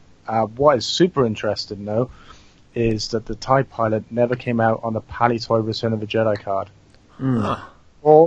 There's nothing has turned up yet. As a Focus collector, you just want to find that ripped up card back that proves it didn't come out. But what we had instead was the I think it's the American Return of the Jedi 48 back, and you'd have a UK Palitoy white sticker on the back of it. Wow, I'd never heard of that before. Yeah, there might be a black sticker version as well, which was for some of the earlier Palitoy cards that came in from the States, but those are super rare to come across. But you can still find the 48 backs with the white Palitoy sticker on the back. There might be others, but that's the only one I found so far. So I encourage everybody who has a Return of the Jedi TIE Fighter pilot to look on the back and make sure there's not a Palitoy sticker back there, because there's got to be at least 15 of them in people's collections who just have never even thought to look. Wow, that's really cool. Are there other figures like that where they just didn't import them into England? I mean, they didn't make them in England; they just imported them. Not that I know of. I only found this out from being a Focus collector. What I did find, which I found really interesting, because it's right on that Empire Strikes Back, Return of the Jedi line, was the Spanish PBP figures. Now, it's available to get the TIE Fighter pilot on the Return of the Jedi PBB 65 back, but I've actually found an Empire Strikes Back PBB 45 back, and to my knowledge, I went on a Spanish forum and found this really pixelated, ripped up card from years ago, which said that it might exist, and I've actually found one, and it's the only one that I know that exists except for that really pixely picture, and it's not on the SWCA archive either. Huh. So it's an Empire PBP. So this is just when Pocket transferred over to PBP. It's on the Empire card. It's a 45. Oh, okay. I think I see it in your picture. It's in the upper left. Yeah, it's probably the rarest piece I've got. It's rarer than the proof cards I've got for the pilot. So to me, it's just like an amazing find. And every opportunity I get to tell people about it, I try. Yeah, I love it. I mean, I love it, Grant, because that really is, like, there's different ways of doing Focus collecting, and I think too often people just sort of get like checkbox, like, okay, I need a proof, okay, I need a first shot, okay, I need a this, but like it really is a way to understand collecting a lot better, understand the process or process, I should say, speaking to someone from over there, the process of the way that toys were made and distributed, and I love it because you can just learn so much if you just study one character really carefully. So I don't know, Steve. Did you find that for yourself too, or you're just such a snob? You only like pre-production stuff, so you wouldn't even think about this. That's not true. There isn't as much to learn right. for that character, but no. I mean, it's I'd say it's true. I mean, when I was going with the Kenobi stuff earlier, I'd say that's maybe more when I really learned in terms of card backs and things like that. But no, you're totally right. Taking one kind of cross section with a character, you can really find out a lot that you probably wouldn't have otherwise. Right. I was realizing, like, boy, when our podcasts combine, we better be careful. This interview will be 7.5 hours long. I was happy when you guys came along because people used to complain about our show being too long. I'm like, hey, our show is too long, but we're not the longest podcast out there. So. Yeah, we just reported our longest for sure as well, so I don't know how that's going to go down. Well, it's funny because I don't know if you have the experience, but people who don't understand the hobby ask you, like, how can there be enough to talk about every month? It's like, every month I have to, like, cut stuff out. I have to, like, this month I'm not talking to Kevin Lentz, who I want to. I'm not talking to Joe yet because, the Kickstarter's in between things, Georgoulias. It's like, I could have made this an extra hour or two, and Right. And there's at least two of us who are just doing this one area. So yeah, it's at least a nice justification. But that being said, that was my way of trying to get us back on track, Steve. I don't know if it worked. I think it's working okay. Okay. So we got one more nugget. Okay, right? good. Yeah, see, I like this, like multiple nuggets. Okay, good, because it's hard for me to pick just one thing. So when I find more, I'll just keep doing this. So like you said, we haven't really talked about the TIE fighter itself so much in this episode, so this is a chance to do that a little bit. But so what we have here is an old photograph of the die-cast TIE fighter. It's like a mock-up in that it's not painted, so it's just, I don't know, it just looks really cool to me to see it in this kind of unfinished form, and almost looks like, seeing it not painted the way it would be later, just that straight metal just makes it look way more like real to me. I don't know if that makes sense, but are you guys looking at this? Yeah, I think it looks better. I think it looks like straight out of the film.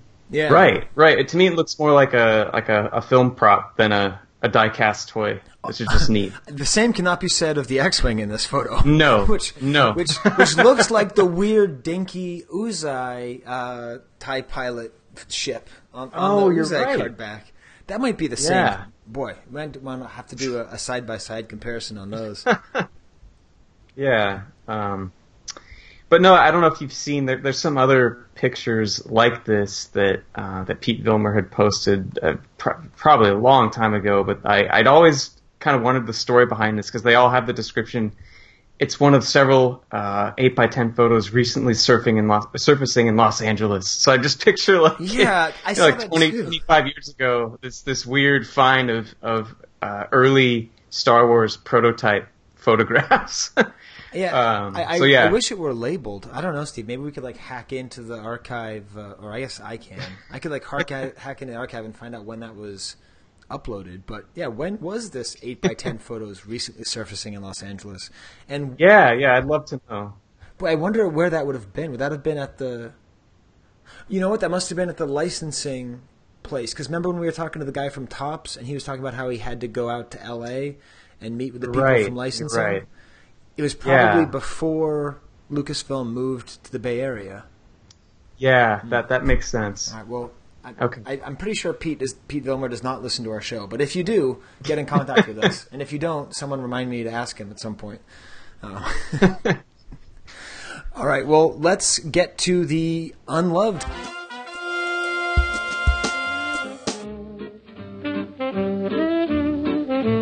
You don't hate, only the unloved hate. The unloved and the unnatural. The unloved and the unnatural.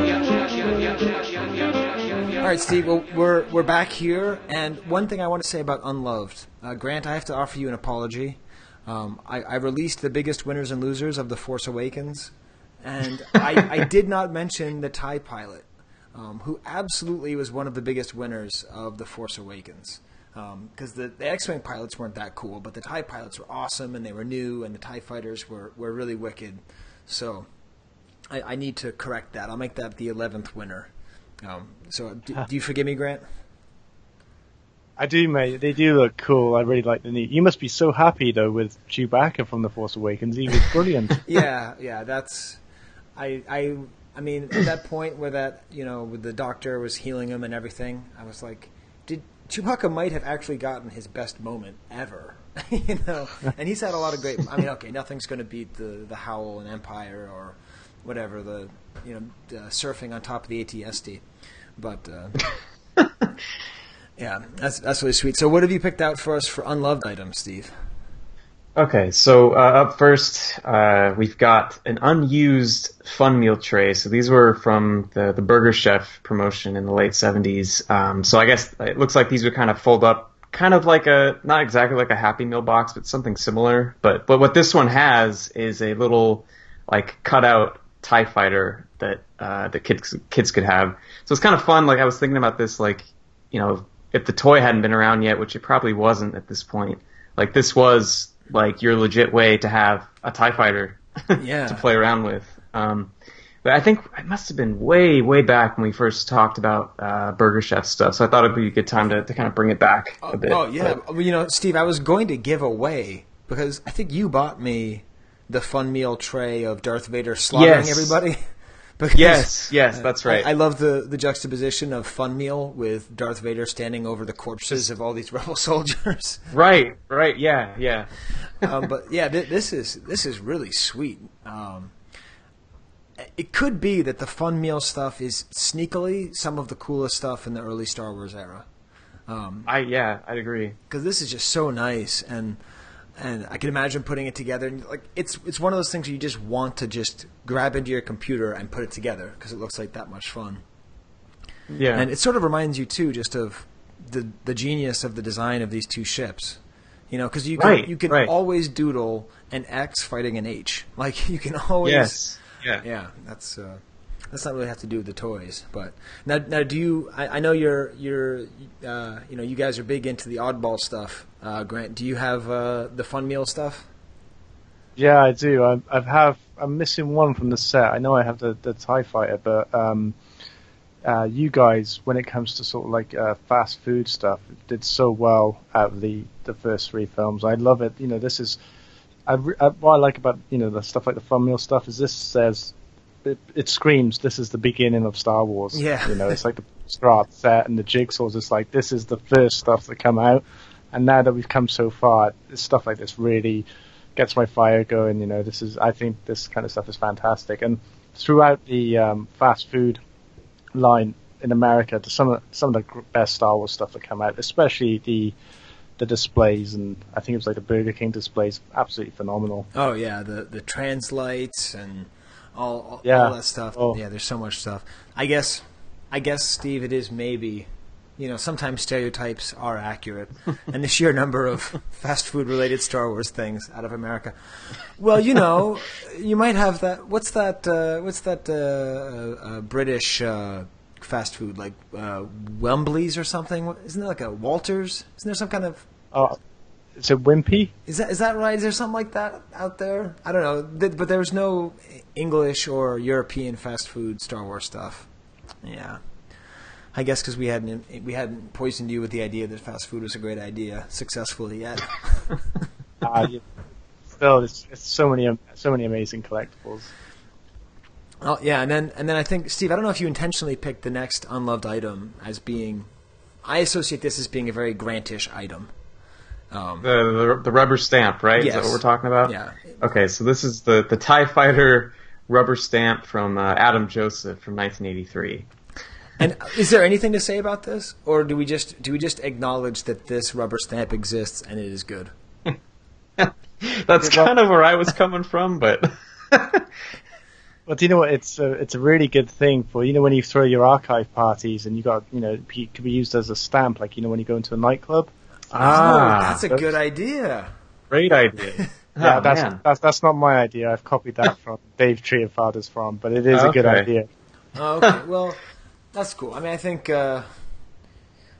we'll do that. I think this is the one to do it too. If you look at it, I mean, it's really well designed. You've got the shadow work is pretty good on the TIE Fighter.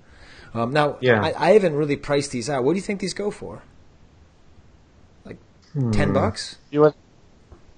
No, you can pick up. There's a display at the moment. Quite a lot of the Adam Joseph stuff seems to, come. They still have the countertop displays with them. There's one online at the moment. I think Todd Chamberlain is selling it, and it's about 30 British pounds, and that comes with, I think, the full set. They're not on their card because you could get them carded and you could get them loose, but I think it's about £30, and with the counter display, I think that's a bargain. Yeah, man, that's awesome. I feel like I have an Akbar one of these, and sure enough, I got it from Todd Chamberlain. It just makes sense. Yep. Yeah, it's actually reaching the point where I'm starting to think that maybe Todd Chamberlain just was the person who actually made all these in the first place. Like, he might have been behind Adam Joseph, and he might have been behind Helix, he might have been behind Clark's Shoes, and It's, yeah. Now, is there any kind of what do you guys call them? Oddball TIE Fighter, why do I keep doing that, Steve? TIE Fighter pilots, stuff that we haven't thought of.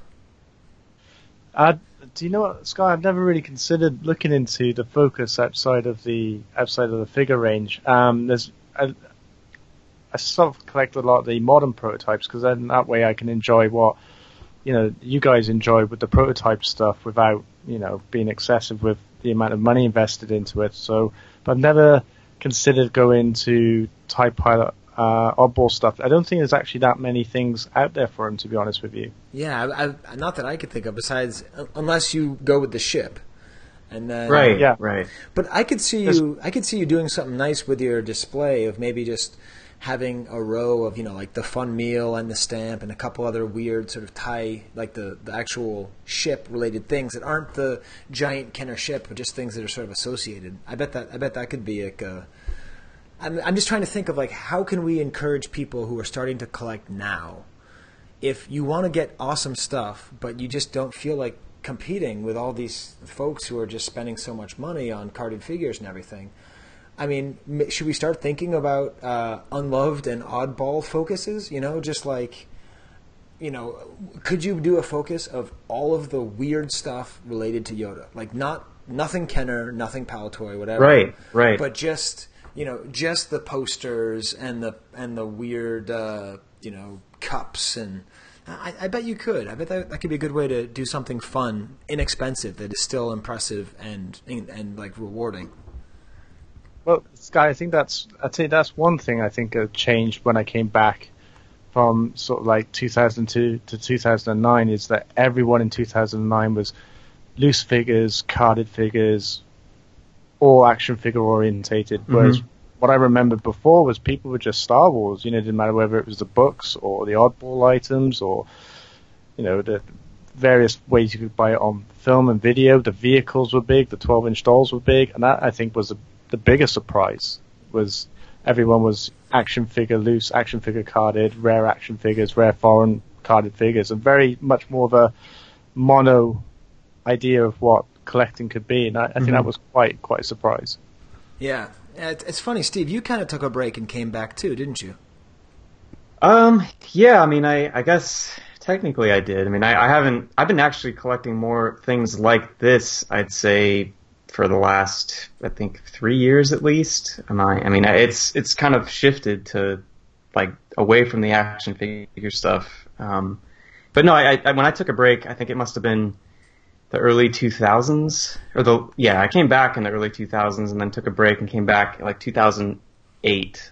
And that, I kind of noticed the same thing that Grant was just talking about with the figure, pushing the figure as the thing to go for. And it was actually going to celebrations and seeing Todd's booth to kind of open my eyes, and it kind of reminded me of actually the old Tomart guide that Sansweet did.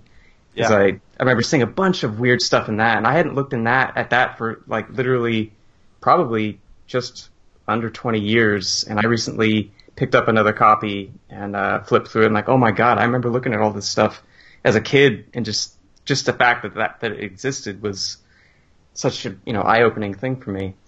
But yeah, it's a different landscape now. So I'm totally into this kind of stuff. That's it, Steve. I think we should all start an oddball focus and see where we are in 3 years. We'll pick different characters, and just like kind of see what it's like. Like, how much did you actually have to spend to be? I hope you don't mind me stealing your term, but it's also an homage to your term.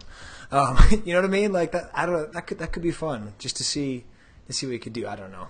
I don't need to find new ways to spending money. Can I choose Grand Moff Tarkin? Yes.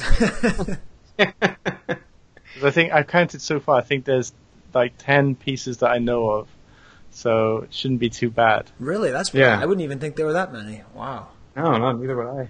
Yeah, I just picked one up the other day. You guys had like a fan club badge from 1978. Which is one of the pieces, and your fast food restaurant did a poster with him on as well. Yes. Oh, right. Yeah, that's great. My son has that poster up on his wall, because when Isaac and Will made their find, they had all these water damaged posters. He's like, "Do you want one?" I'm like, "Absolutely." So now I look up and I look at it, and I always think, "Hey, that's one of the rare vintage items that features Tarkin." Yeah. Oh, awesome. Well, I think that we can actually keep this interview to under an hour, but we have to do our lightning round. What do you think, Steve? So be it. I think it's time, right? Are you ready, Grant? This is going to be where the streams are crossing. This is the good. The most Chive Cast thing you can do is the lightning round. Yeah, I can't wait. Okay, so this is the question that never works out, but I always ask it anyways. What is your favorite bad line from a Star Wars film? Oh, around the survivors, a perimeter create. Yes. That is very close to mine, Grant. I've always thought it's very close. That we're kindred spirits in a lot of ways, mainly in the way that we aggravate people and we seem overly defensive. But yeah, because mine is Pilot Land over there by that assembly area, and yeah, very, very kindred. Steve, can I just ask you, did you leave collecting for a few years because of Attack of the Clones as well? Maybe that was actually the underlying reason. Maybe that's really it. Because I remember specifically when that line was uttered, my good friend kind of just looked over at me in the theater and just like started shaking his head. And Steve, you're a famous head shaker. That's your big move, is the head shake. So yeah, that means a lot. Is that really why you quit, Grant? Yeah, because I paid for Attack of the Clones. I was in Toys R Us like daily buying that stuff. I was there too. It's a dark period of my collecting life. Yeah, don't mind I've got a lot of nostalgia for the Phantom Menace, but Attack of the Clones, it's not a Star Wars film. It's awful. Well, I stand by it. I love Dexter Jettster. Okay, so do you have? And it doesn't have to be a TIE Fighter item, I guess. But maybe if it's not TIE Fighter, then we'll get that one too. Do you have a Holy Grail item that you're looking for? And I don't mean Holy Grail in the current Facebook meaning of something cool that you just bought. I mean something that like you are really looking for really hard. It's really hard to find one. I've had a few discussions about it. It's going to be outside my price range now, but I really like those snow jackets used by the cast and crew when they're up in Finse in Norway filming Empire, those blue jackets. And they do come up for sale, that's the thing, but yeah, that would be something maybe down the line I'd be interested in getting, but that would be definitely a holy grail for me. A 65 back proof of the TIE Pilot would be good. A really good new trilogy would be good as well. Yeah. Well, how much do those suits go for? Do you know what? The last time I looked at one was about $3,500, but that was several years ago, and I believe seems that everything else has gone completely mental. I no doubt that these have gone completely mental as well. I'd add a 0 on that probably. Yeah, that's what I was going to say. Yeah, it's gone a lot higher. Yeah, and then what a 65 back proof would go for is another question. It's weird. I mean, it seems like you could maybe get it for $1,000, but not anymore, right? I don't know. I almost got one in Anaheim from a fellow collector, but the problem with proof collecting or prototype collecting is people are more likely to trade than to actually take money for it. So he had a list of items he wanted to trade it for, and I just couldn't find those items, and that 65 back is gone now. But it was pretty close. Oh, hey, speaking of room sales and all that stuff, have you still not seen the video? I haven't. I haven't. I haven't. Yeah, because you can't because it's only available on certain telephones in America. I may have to put it up on YouTube sometime and just on the download, because usually, because I mean you Steve does not have a speaking role, you do, and it's just you going, oh man, Skye, and I think you maybe had a few drinks, but I was completely smashed. I was really drunk, and then there was a camera in my face. That's pretty much the entire celebration experience for me. Yeah, so all right, we'll have to find some way for you to get that, because that was, I mean, it was definitely, that was an awesome point, because your reaction is exactly what they were looking for. Great. Yeah, great. I can barely remember it, to be honest, guys. All good stuff. Yeah, and good. And then in the event that your small, I don't know if it's a small house, if your house outside of Cardiff, 30 miles outside of Cardiff, what's the name of the town again? Wimwillie? I live in a small village called Criddle, which is just outside of Gavenny. That's right, because in Welsh they don't have vowels, right? Yeah, it's very sort of guttural from the throat. Right. It's a lot of it is, if you look at Lord of the Rings, a lot of the stuff that Tolkien came up with was from coal that had been dug in the area I live in, and then up to Manchester and Birmingham where he lived, and he would look at the crazy Welsh names, such as Merthyr Tydfil is just up the road, which sounds an awful lot like Minas Tirith. Right. So if you look at Lord of the Rings, a lot of the language used in Lord of the Rings, a lot of it's very similar to Welsh. Well, one of my best friend growing up, his ancestry is Welsh, so he would always get super into, like, whenever the Rugby World Cup would come on, he'd get really into Wales, and he like had the Welsh flag up, and he was sort of like, it's a typical thing of Americans to get really into their like recent heritage, because we don't have any sense of history. Like I'm really super into my Scottish heritage, and Steve's into his Iceland. Right. So we have the best flag. Everyone else has got like stripes and lines and stuff. We got a freaking dragon. I know, it's awesome. Brilliant flag. Yeah, it's. I don't know if we've ever talked about this before, but his favorite band is half Welsh. They're called the Mekons. Are you familiar with the Mekons? No, only the river. Okay, so that's you just got to get into them, okay? Because I know like you're into cool music and stuff. They've been around for like maybe 40 years, and they've been an underground working rock band for like 40 years. They're half Welsh and half Leedsian. I don't know how you say if you're from Leeds.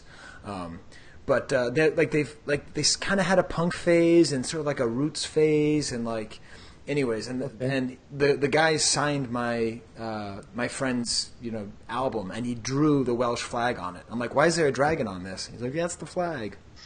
So amazing. As far as check it out. As far as your Welsh pride goes, you should check out the Mekons. And it's a Welshman, isn't it? Is that what you call yourself? Yeah, I get. Well, in the language, it's like Cymru and the Cymry.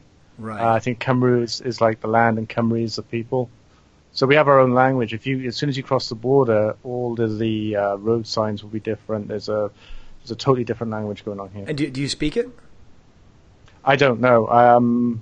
Unfortunately, I know Araf, which means slow. That's good for the road. And Dimasmuggy, which is no smoking, which is also good and healthy. Yeah. Because I was thinking, if you called yourself Welshman, then you should really be a Walrus Man collector.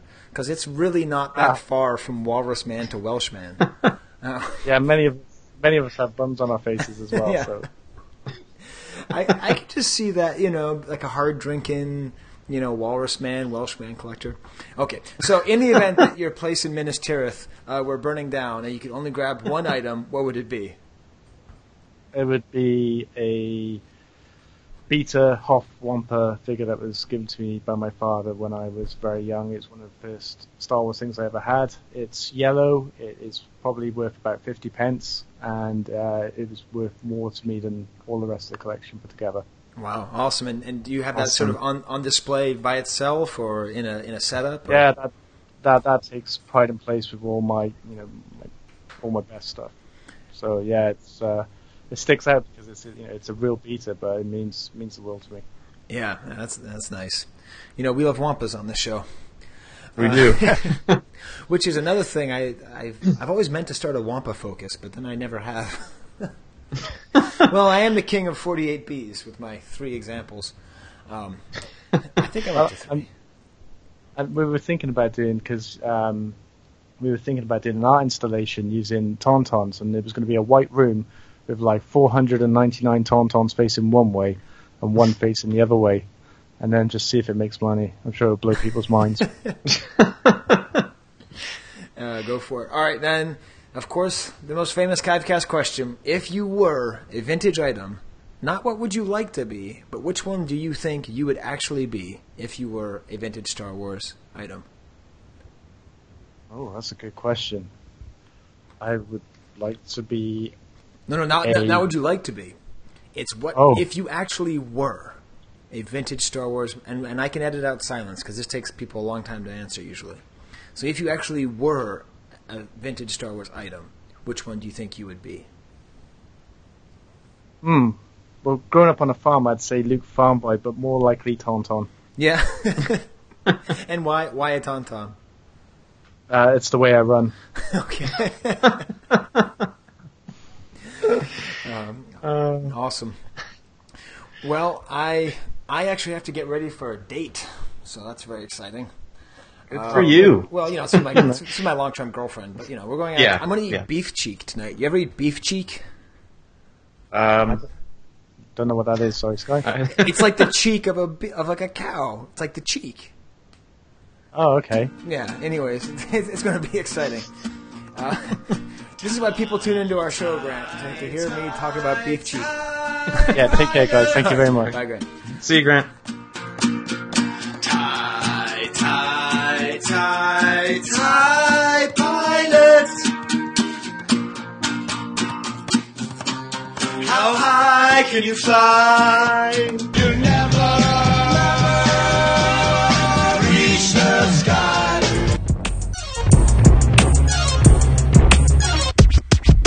$1 Vlix. Market Watch.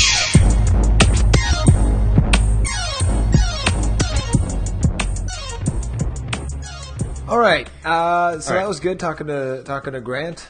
I wonder what kind of tangents we went on. It's a good thing that I'm not recording this after talking to him, because I might have tried to affect some kind of Welsh accent. I'm sure I went on some kind of tangent with him about Welsh culture and their love of the letter Y, which is cool. Y is a good letter, Steve. It is. Steve. So let's get into the Market Watch, Steve. Okay. So do you want to lead off with our figure of the month, or do you want to go to the more general I think stuff? we just talked a lot about the TIE Pilot. A lot of TIE Pilots. We'll switch again, it up. I'm thinking in the future here. Yes, yes. So let's talk about just the ever blossom. Almost every month, Steve, we get emails from people saying that they listen to old shows and they just can't believe the prices. Yeah. I'm just really glad that was something you had kind of thought of doing from the beginning, because... And then these guys, documenting it on the website, because it's a record of how nuts things have become. So, yeah, it just keeps going. Yeah, it does. So, one thing I particularly find interesting is a Walrus Man Revenge of the Jedi proof. Yes. Going for $731. Right. I've noticed a lot on Facebook. Because, to be honest, I think we just have to start doing a Facebook Market Watch. Yeah, it's something that Mike and Pete have started to kind of integrate into their blog posts, too.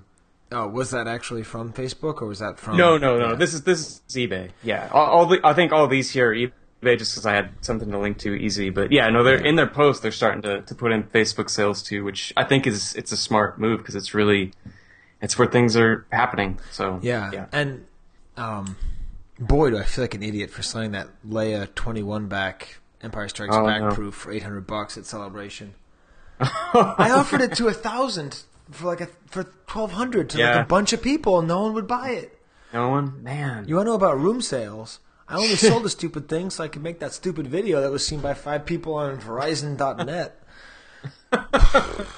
Pets.com. Oh. The Pets.com video. Oh, I sold 2 awesome proofs just to make their story interesting. It's alright. I'm not that bitter. It was good. It was a good experience. Yeah. But no, I mean, this wish revenge... No, you know what? It was the Power Droid that sold for $800. Okay.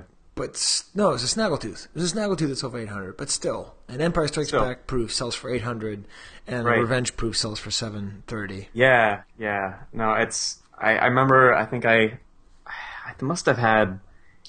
Might have been... It wasn't a Star Wars character. I think it might have been Lobot that I had on Revenge card, and I could barely give that thing away back when I was first trying to get rid of it. But, yeah, I don't know. So this one, it was AFA 85... Revenge Walrusman, $731.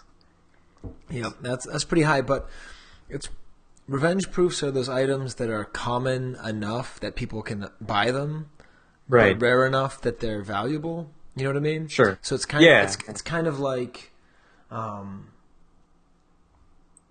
don't know. It's like there's a certain thing with collecting where if something is too rare, it's not valuable because people can't care about it. You know, and so I think revenge proofs could continue to go this way because there's 50 of each, right? Roughly. Something like that. Yeah, right. So that's a lot for a proof card. Well, I always kind of thought of them as like a gateway proof, you know, like for people just getting into proof cards because they happen to be or they seem to be pretty readily available, but still, you know, rare enough. Just like you were saying, but yeah. But Steve, if I told you there's only 50 Steve Garvey rookie cards, and you started collecting baseball cards, and someone said, there's only 50 Steve Garvey rookie cards, and someone tried to explain to you that that's a lot, you'd be like, wait, what? No, if there's only 50 of this, and I love Steve Garvey, I'm going to get it. Right. Steve Garvey's a baseball player. Not for you, for other people. Who is also Steve and Tommy Garvey had a baby together, and it was this weird thing, like this time travel thing. So like they had it in the future. They both saved their sperm. And is it hundreds is of it a years? Clone or a combo? Well, hundreds clone of years or? In the future, they mixed the sperms together, and then that made a time traveling. Anyways, like talented baseball player. Talented first baseman or third baseman? First baseman. Yeah, right? First baseman for the Los Angeles Dodgers. Yeah. I can see, Steve, why you asked me boy. if I'm doing okay. Once again, I am talking about sperm on the Chive Cast. It's all right. It's okay. Okay. We're still with it. All right. So yeah, we have our Revenge Walrusman 731. What do you want to hit next? You ladies' choice. Okay. Oh well, so this is something I had never really seen for sale before. There was a couple of these, you know, the Kenner Care like packages of parts and stuff that you know Kenner would send back for people or for kids requesting replacement parts. The first one that we have up here is all Millennium Falcon parts. It's in like this really neat box. It's got the little list of what's included. And that one sold for $691 with 24 bids. Have you ever seen anything like this, like publicly for sale? Not really for sale. I can't for some reason I can't draw it up on my. It's just not showing up. I can't see the picture of it. But no, I mean I've seen Kenner Care packages. You know, here and there, but I haven't really seen them for sale, and they are really neat. Right. So it makes sense that the people would like them. Yeah. It seems like a lot of money, but I could see people getting really into it. Yeah. Well then, so that's the first one. So that was the Falcon parts for $691. The second one is a package of replacement lightsabers. It went for $903. Which, man, it's neat. But man, that's a lot of money. Yeah. So what? So people would just write letters to Kenner saying, "Hey, I need more lightsabers." I wish my parents did that. That would have been great. I would have loved to have a lightsaber when I was a kid. You could have been a good customer for these guys. I'm assuming. Yeah. Like, how about like half of every single one of those stupid play sets that has the cardboard and the plastic on it. Speaking of which, Steve, I meant to bring that up. Someone on Facebook somewhere, they created a vintage Ray playset. Did you see that? I don't think I saw that. So they took the base of the Land of the Jawas playset, and then the cardboard cutout of the AT-AT, and put them together. Huh. And because it was just mixing up the two pieces, but it was really clever. I forget who did it. So that's cool. Sorry, but yeah, it was a really funny usage of. It would have done a really good job in my whole vintage figures reproducing Force Awakens stuff. Yeah, totally. Yeah, that's awesome. I'll have to look that up. But that was pretty funny. Another funny thing in terms of auctions. You know what I want to talk about, Steve? I have a guess of what you're going to talk about. Is Ross Cuddy's blueprint paper? Yes. Was it like a starting bid of like $37,000 or something like that? Yeah. So I have the picture saved here somewhere. Okay. But basically, I think Ross is Ross Cuddy, bam shabam. In addition to being somebody who is not at all charmed by my sense of humor or singing voice, has somewhat of a salty yet dryly Canadian wit about him. Mm-hmm. And I say that as someone who, of course, knows that all the funniest people in the world come from Canada. Hey, that's a valid point. So I guess he was just sort of angry at the Klimco sales and the way that people are paying a lot for things that he doesn't think are worth a lot. Right. So it's interesting because he's sort of... The thing is, Steve, I was going to start off this whole podcast with what I was going to call an open letter to the Facebook vintage collector. Yeah. And the idea was not to be combative. The idea was, when I started collecting in 2004 and going on Rebel Scum, I didn't really understand how things worked. I didn't really understand what came before me. And I didn't really understand the ways that I was collecting that was radically different than from what other people were used to. So, I wasn't, the fact that there were dealers on the internet, the fact that there was eBay, all these things. So I would have actually really liked it to have somebody sort of say, hey, listen, youngin', this is why we think we don't understand what you're doing, Mm-hmm. So my idea was just to kind of do that, to be like, have a list of things to explain to Facebook collectors. And when I say that, I mean people who started collecting since Facebook became the primary mode of communication in our hobby, right? Yeah, right. So everyone comes in at a different point. So some people came in when the figures were on the pegs, and that's Sansweet and Walter Steuben. Some people came in when late, a little bit later, but still before the internet, like Phidias. Some people came in at the beginning of the internet, like Ron and Chris, and then some people came in with the groups, the Rask Scav groups, like Tommy and I guess yourself. Some people came in with Rebel Scum. So, anyways, trying to figure out how to differentiate between those generations, the generation, and just to sort of say, hey, these are the things that are different. And I mean, for me, I'm going to bury this in the middle of this episode, Steve. Is that okay? Yeah, I mean, as opposed to starting it off. But it's up to you. Well, just the main thing is, honestly, it's just pictures. That's the main issue. It's a technology thing. It's just, if I was able to show a picture of every Chewbacca that I got for the first 5 years of collecting, I would have posted hundreds of pictures of every Chewbacca I got. Because that's you had to build a website to do that. Exactly. I had to build a web, and I was still made fun of. I was still made fun of by people saying, people don't build websites for their collections. Unless you're Bill McBride, and you're not Bill McBride, people don't do that. Mm-hmm. So anyway, that would have been the kind of thing I was talking about. But then the other thing is a tendency to say bro a lot, and then a tendency to value what are considered lesser prototypes as being much better prototypes. Right. So the best example is all the Klimco stuff that sold for 1,000 pieces. So this is Ross's listing, Star Wars Vintage Kenner unused blueprint paper, rare Holy Grail AFA prototype pre-production. You need, bro. Nearly a decade ago, I acquired some rare vintage Star Wars Kenner Holy Grail blueprints for Star Wars items. Yes, I was very stoked. To my surprise, also included in the lot was a special folder with a very rare, unused, blank, huge 17 by 22 sheet of blueprint paper. To my knowledge, nothing like this rare and unused has ever surfaced before, even by the so-called elitist experts. It's a vintage, rare Star Wars Kenner Holy Grail blueprint paper circa 1976, 1978, as the other Holy Grail items found with it are the same time frame, but this was unused. So it's an interesting thing, and there was lots of funny questions that were posted, and mostly just saying bro, and I asked shouldn't blueprint paper be blue, and he said no. So I don't know, that's another tangent, Steve.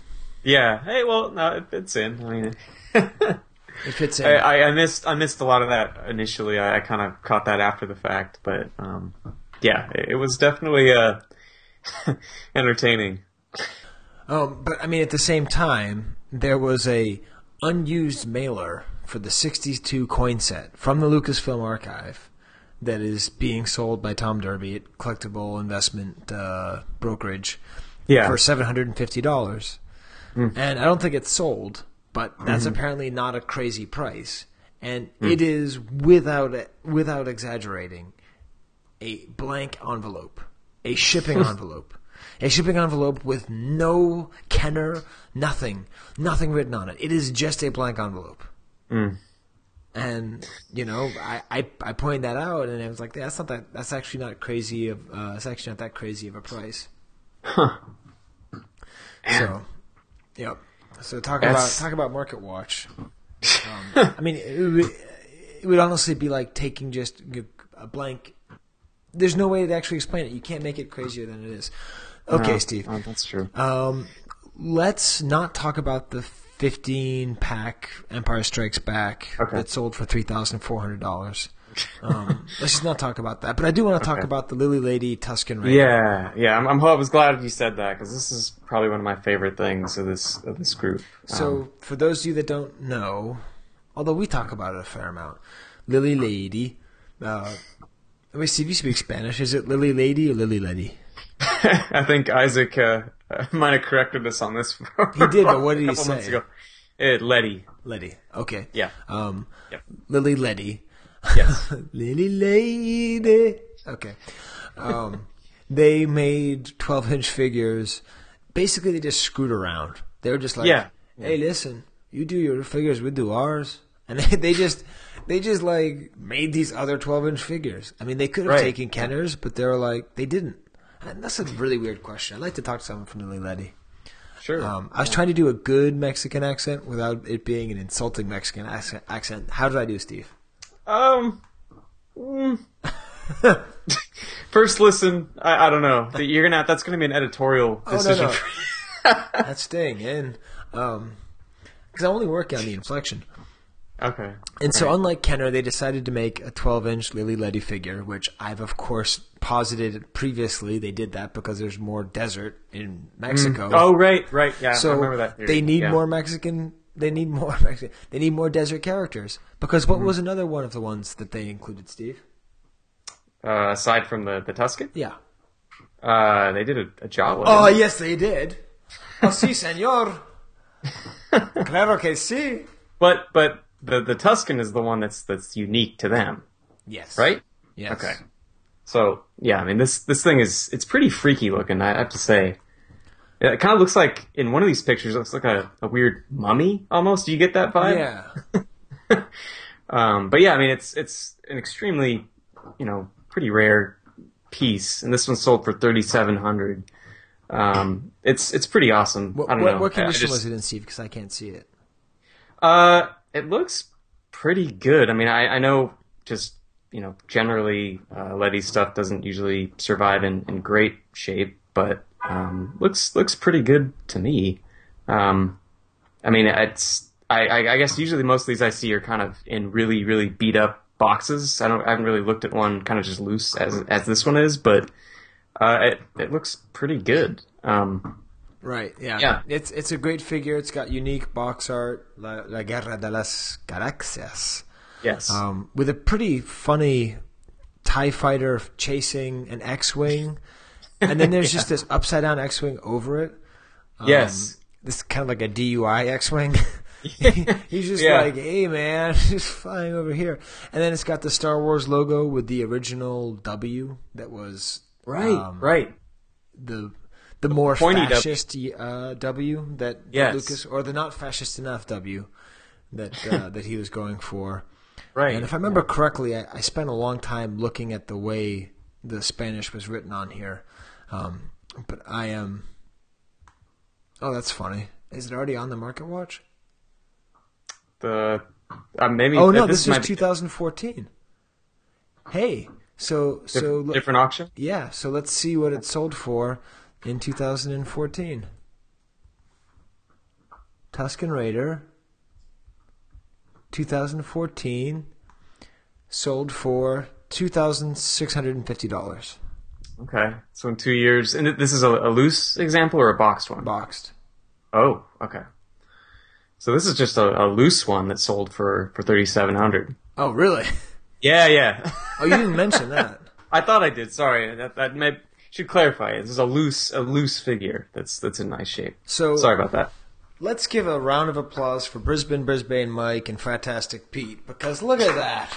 Yeah. Look at what we were able to do. So this is going to be on here. This amazing piece, and you're going to be able to see how 1 year you could buy the boxed version for $2,600, and 2 years later you couldn't buy a loose one without shelling out $4,000. Yeah. That's why this is so important. Yeah, that's awesome. We have a good show, Steve. I want to be like Ray and Finn. Did you see that? I did a good job. You did a good job. That's right. I get to be Ray in this little equation. I get to be the cool, quirky, scavenger, and you get to be the gay stormtrooper. Yes. All right. The one that's always panicking. Yes, that's true. Yeah. He is pretty cool. All right. So do you want to hit the TIE Pilot? I picked 5 examples. Oh, good. Yes. Okay. And the goal is for me to get within $100. All right. Okay. So let me get these loaded but first, up here. I want to read the thing on the Guerra de las Galaxias on the Lily Levy box. Okay. Exactly what it tells you, and then I will translate it for you. Sure. Colecciona todos los auténticos personajes de las más espectacular película del siglo.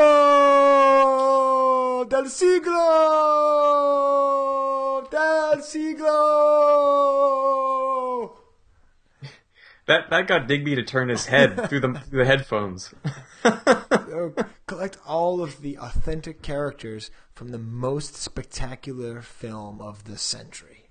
I feel like that something along those lines would have probably been used in other markets. So there you go. Good. Siglo. Okay. That's what I was wondering. I don't know if upon editing I'm going to keep that in, but. Well, I'm just glad I got to hear it. I always have to go for it, much like my TIE Pilot song. Yes. Okay. So are you ready to guess on some TIE Pilots? Yes. All right. So we'll start off with a debut 47 back. So that's the free 4-LOM offer. That was the debut of the TIE Pilot. Okay. Right. I did know that. I just never thought about it. Yeah. Wait, is this our first 47 back? Yes. Wait. It is. Because Bestman Security Guard was the last figure we did. Steve, you got so excited about this being our first 47 back figure that your phone broke. And I don't think it was because I said Siglo too many times. Because, Steve, we just realized something, and this is going to be great, because I'm sure I'm going to put this in the intro. You know, welcome to the 8th season or whatever. Right. So it's going to be old news for the listeners, but we just realized this right now at 11:47 on a Thursday. But this is the beginning of our 8th season of the Chive Cast.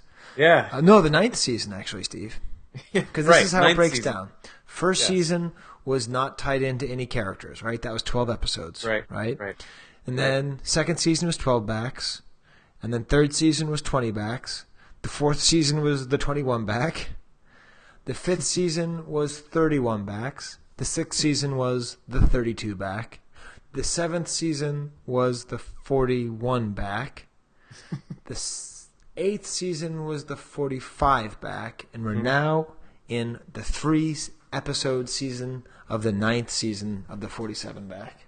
Yes. Actually, no, 2. There's only 2 47 backs. Yes. Only 2 figures debuted on the 47 back, Steve. Did you know that? Did you think about that? I mean, okay. I kind of think it was similarly, yeah. That's weird. That they would just it was a weird time. They'd just be like, hey, oh, right. Bestman Security, the TIE Fighter pilot. And Zuckus. Okay, we're done. Because usually it was only for super special characters who got the limited run. It gets even weirder. Does it? Well, because isn't the next, we got the 48 backs, right? Is this going to be a one season or one episode season? Right, but that was at least a special offer. Like, Yoda makes sense I got you. because they were keeping Yoda back. And Boba Fett makes sense because that was like the interstitial character. Yeah. And Forlom, basically... It's all about their confusion about those two characters. Yeah. And Forlom is the interstitial character between the two movies. So yeah, this is weird. I would say the 47 debut is weird, and I would actually like to put that out there for all the people who listen and know more about Star Wars toys than we do. Why was the 47 back wave the introduction of only these 2 figures? I mean, I guess it was just to pimp Forlom. Yeah. Pimp R.A. Yeah. The new Kendrick Lamar album came out last week. It's very exciting. But you live in Los Angeles, so you must know that. Okay, so where were we? So the 47 back debut Market Watch. This is the worst, Steve. I'm the worst to myself because I have to edit this. That's okay. That's what I'll be doing spring break. Yes. I'm going to go down to Cabo. I'm just going to edit this podcast. Oh, jeez. That sounds like a bad idea. All right. Okay, so back where we were before I got too excited.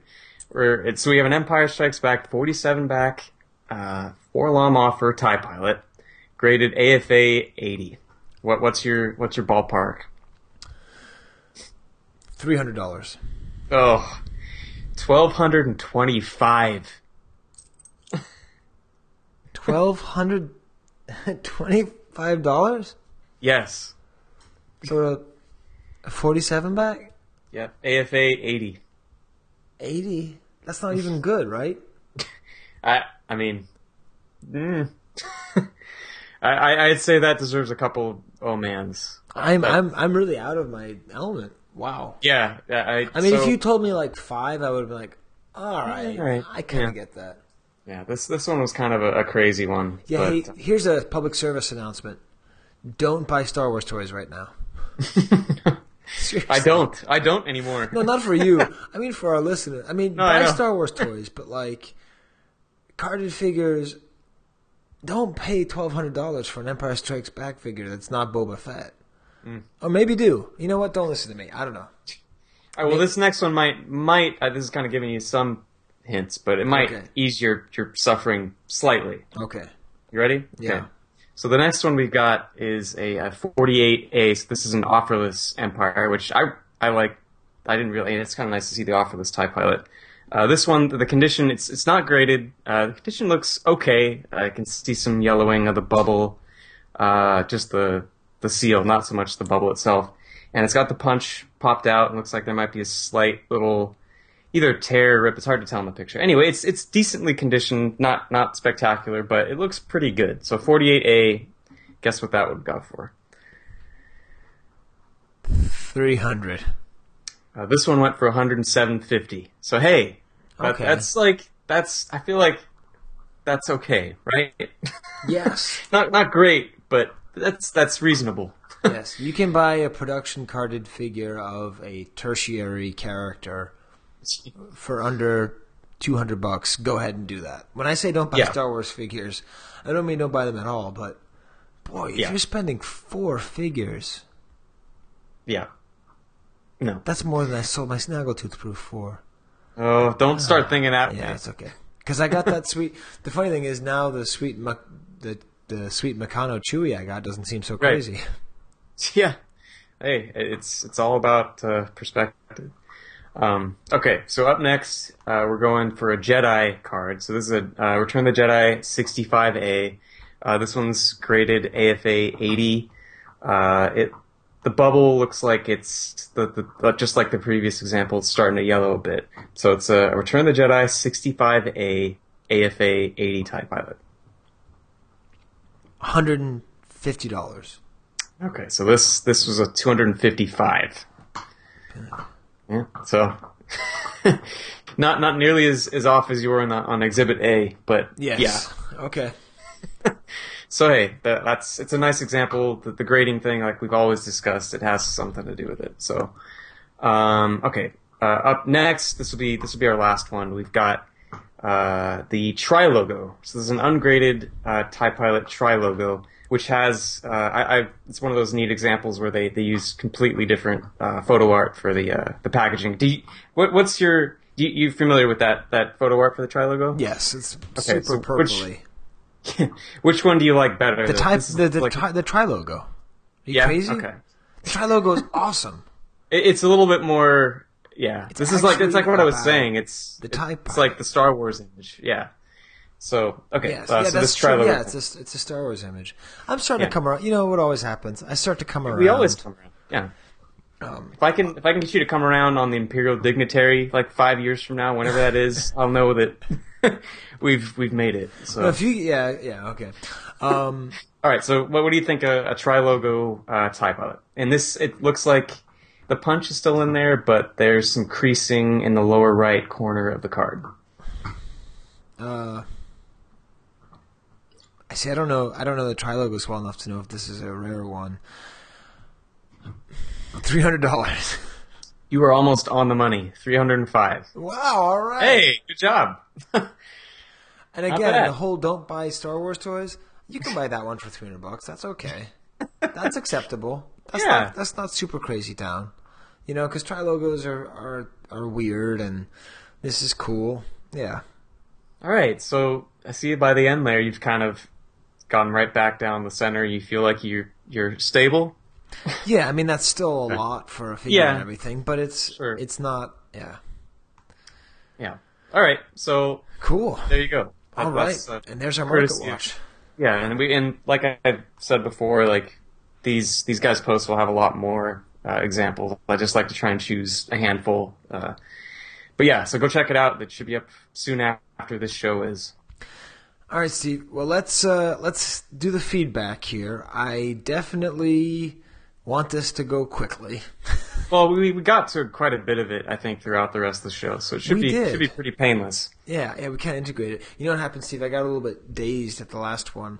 I wound up seeing the Weequay on Chewy Tri-Logo miscard, and I realized I forgot where that went. Uh-oh. I haven't thought about this figure in probably 6 years.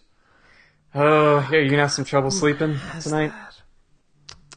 Chivecast@gmail.com if you know who has that piece. Because I remember they had it and they didn't want to sell it, but I don't think whoever has it still collects anymore. That and also the Uzai TIE Pilot artwork doesn't get credit as being one of the truly great Uzai artworks. That's true. And it's one of the great ones where they take out one of the letters to avoid copyright. Yeah. Imperial TE fighter pilot. Yes. So yeah, that's if you haven't seen it, it's a drawing of a ship that is not a TIE fighter. No, it's a TE fighter. Yeah, it's a TE fighter, right? It's like this yellowish ship, which it looks like my son would have drawn in the margins of his notebook. Yeah. Which, if we ever get Joe Iglesias back on the show, maybe he'll talk to us about it. Yeah, I was hoping to. There's a lot of bootleg TIE Pilot connection. Yeah, his Kickstarter didn't make, so Steve, you and I get to save our $500. But he is going to do it again, so right. We'll be back in it, and we'll have him on to pimp and hooray that. So as far as feedback goes, Steve, we got to a lot of it in the show. Yes. and that was Right. good. Yeah. Let's see. I think The first one was from Dwayne, right? The first one we haven't gotten to yet. yes. He just suggested that we call Sanskrit's book the Genesis. So this is kind of funny when I read this. I don't know if you go back and listen to the show, I kind of mumbled like Garth during that discussion at Genesis, and I don't think anyone even heard me. So I think Dwayne was like right on. That's the word that I thought of too, and I could have sworn I said it. So The Genesis book, yeah. Yeah. I probably just mumbled it in there as you guys were Well, talking Steve, amongst you yourselves. do have sort of the invisible touch, So. But no, it's a good word, right? I mean, Yeah, that makes sense. It's a good word. At the time, it's like I could feel it, like coming in the air that night. But it just seemed like it was maybe like kind of a studio sort of term, like not a real term, but it works out. Yeah. You don't catch what I'm doing, Steve. It's getting too late. I was trying to move in Phil Collins lyrics because he was in Genesis. Okay. Okay. All right. And of course, you know the truth about Phil Collins, right? There's probably several truths. I don't know which one you're. This doesn't have to do with gerbils. No, he is a huge, gigantic collector of the Alamo. Like the Alamo? The Like Alamo. Yes. That's interesting. And similarly, Rod Stewart loves model trains. And that is their burning passion. And if we had an Alamo podcast, because people go crazy for Alamo stuff. My dad would do an Alamo podcast. They should. Oh my God, Stephen B. Denley and Phil C. Collins. Wait, what's your dad's name? Mike. Mike, what's his middle name? Nixon. Yeah. Wow, yeah, that'd be pretty fun. I actually thought about trying to start a Lego Star Wars podcast. Hey, that is that it? I guess we have to go to that awards page and see if one of those exists. But hey, because I was trying to think maybe we could host it on the archive, because it's not the Vintage Collectors Archive; it's the Collectors Archive. Right. It's not set on vintage. So hey, we could start the network, right? Because I have a friend who's really into Lego, and I mean, I'll talk to him about buying a set, and he'll just be like, "There's no point getting that set. There's only 2 unique pieces in it." Like, what? Yeah. Like he for every set that comes out, he knows what are the new pieces and what colors, because he's really into it, and it's really pretty cool. He's a doctor, so he thinks that way. So he dissuaded me from getting the Emperor's Throne Room because there's only one interesting piece in the entire different thing. piece. I'm sitting there looking at the box, being like, "It's like the movie." Hey, you could be onto something there. I don't know. Yeah. That's just what I need to do. More podcasts things that are not my job. Which actually, my job leads into this next thing. I just want to say one more thing. Hey, everybody, learn a language. Okay? Knock it off with the I don't need to learn a language. And for God's sake, tell your kids to learn languages. We need to have a smarter world. Do you know what they're doing in Florida, Steve? They're allowing you to waive your foreign language requirement if you take an online class in computer coding. What? Wow. Steve, idiocracy is happening. And it's not happening because Donald Trump is going to get the thing. It's because people are people are forgetting how to think. They think that they can the computer will just think for them. They think the computer will make me speak another language. It won't. Learning a language is a whole different cognitive process that makes you a smarter, better person. And on top of that, increases your compassion, your empathy for other people. It makes you smarter, much like learning math and much like learning coding. And it's practical because you talk to hundreds of millions of more people. So knock it off, world, with this I don't need to learn language. And this is proof. Brisbane Mike sends us some auto-translating, because Facebook is all into their auto-translating and how great it is. Yeah. It's not like the great. whole Google Translate thing, but it's integrated within Facebook now. Yeah. Right. Which, it's a dream, okay? You think that works, that's great. Let me tell you, what would it be like if you walked up to somebody and they only would talk to you after 30 seconds of waiting for their translator to work? It's not going to do the work for you. It's like buying shoes that can dance for you.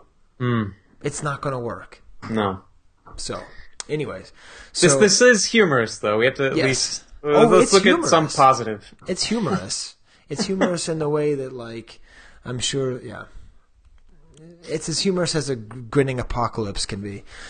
So this is an automatic translated from Swedish about someone whose name we have not mentioned yet on this show, which we normally do 3 or 4 times, Matthias. For Ava to play. And this is what it says here. A new proof. Kenner Star Wars packaging design, 1977-1979. Matthias is a famous collector who offers speeches about Star Wars toys around the world. His first very own book is about how the new iconic Forpackungsdesignen to the first toys came to be. Concept Ningar, test pressure, interviews with art direction as did the design, interviews with Kenner employees. All the first 21 old men are represented, from Luke Skywalker to Boba Fett. Take the opportunity to buy your X at the fair, the only place in Sweden where you can buy it on the IRL. Happy to share with your friends more info about the fair at wsci-fi.world.se. So take the opportunity to buy your X at the fair. I cooked dinner for my ex-wife here at the house. It was nice. Kids, we all hung out. Tried to make like the Danleys, and it was good.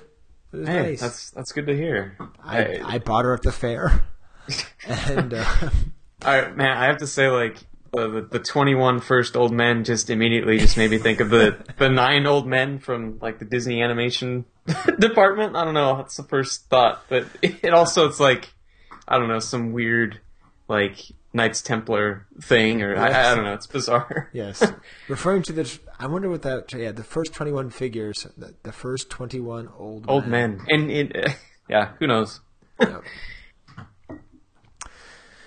So what else do we got? That's it. Okay. Well, I guess the last episode, we had a ton of response. Your goal of getting the book some exposure and appreciation definitely paid off. Yes, because people were coming out of everywhere saying, yes, that book was great. I pre-ordered it. I think Mike Menzinger said he pre-ordered it and was waiting for it to come out. And a lot of people said that's what kicked it off. A lot of people said, I've never even seen it, and they ordered it. And I think the idea of having it as being the Genesis book, I think that took off. And I mean, it's kind of like the Blue Snaggletooth in Bosk. It's obvious. It's right there. But it helps to say it. Totally. So that was a great episode. It was fun to put together, and I think this one will be as well, Steve. This is the last month that Space Freaks will not have to hear about baseball statistics. Mm-hmm. Because brace yourselves. We're getting ready. I have my new team name, Steve. Have you seen it? Oh God, I don't know if I've seen it yet. I signed up, but I haven't really. As you would expect, paid any attention since then. Yes. My team's what's your team this year? Vita Blue Harvest. So keeping with this, it has to be specific to Star Wars vintage and old baseball players. Yes. So after Johnny Bench shot, Freddie Cromelin, Babe Proof. I think those were all of them. All right, cool, Steve. Well, next month the figure will be Zuckuss. Yes, right. The only other 47-back figure, and maybe we'll talk to some people we don't usually talk to. I think that'd be nice. Yeah, definitely. Star Wars figures. All right. And Wampa Wampa. Chewbacca. Adios. And Princess Leia. They're the Star Wars Early Bird set of figures. These action figures are not yet available, but this Star Wars Early Bird certificate package is in stores with its colorful Star Wars picture display stand and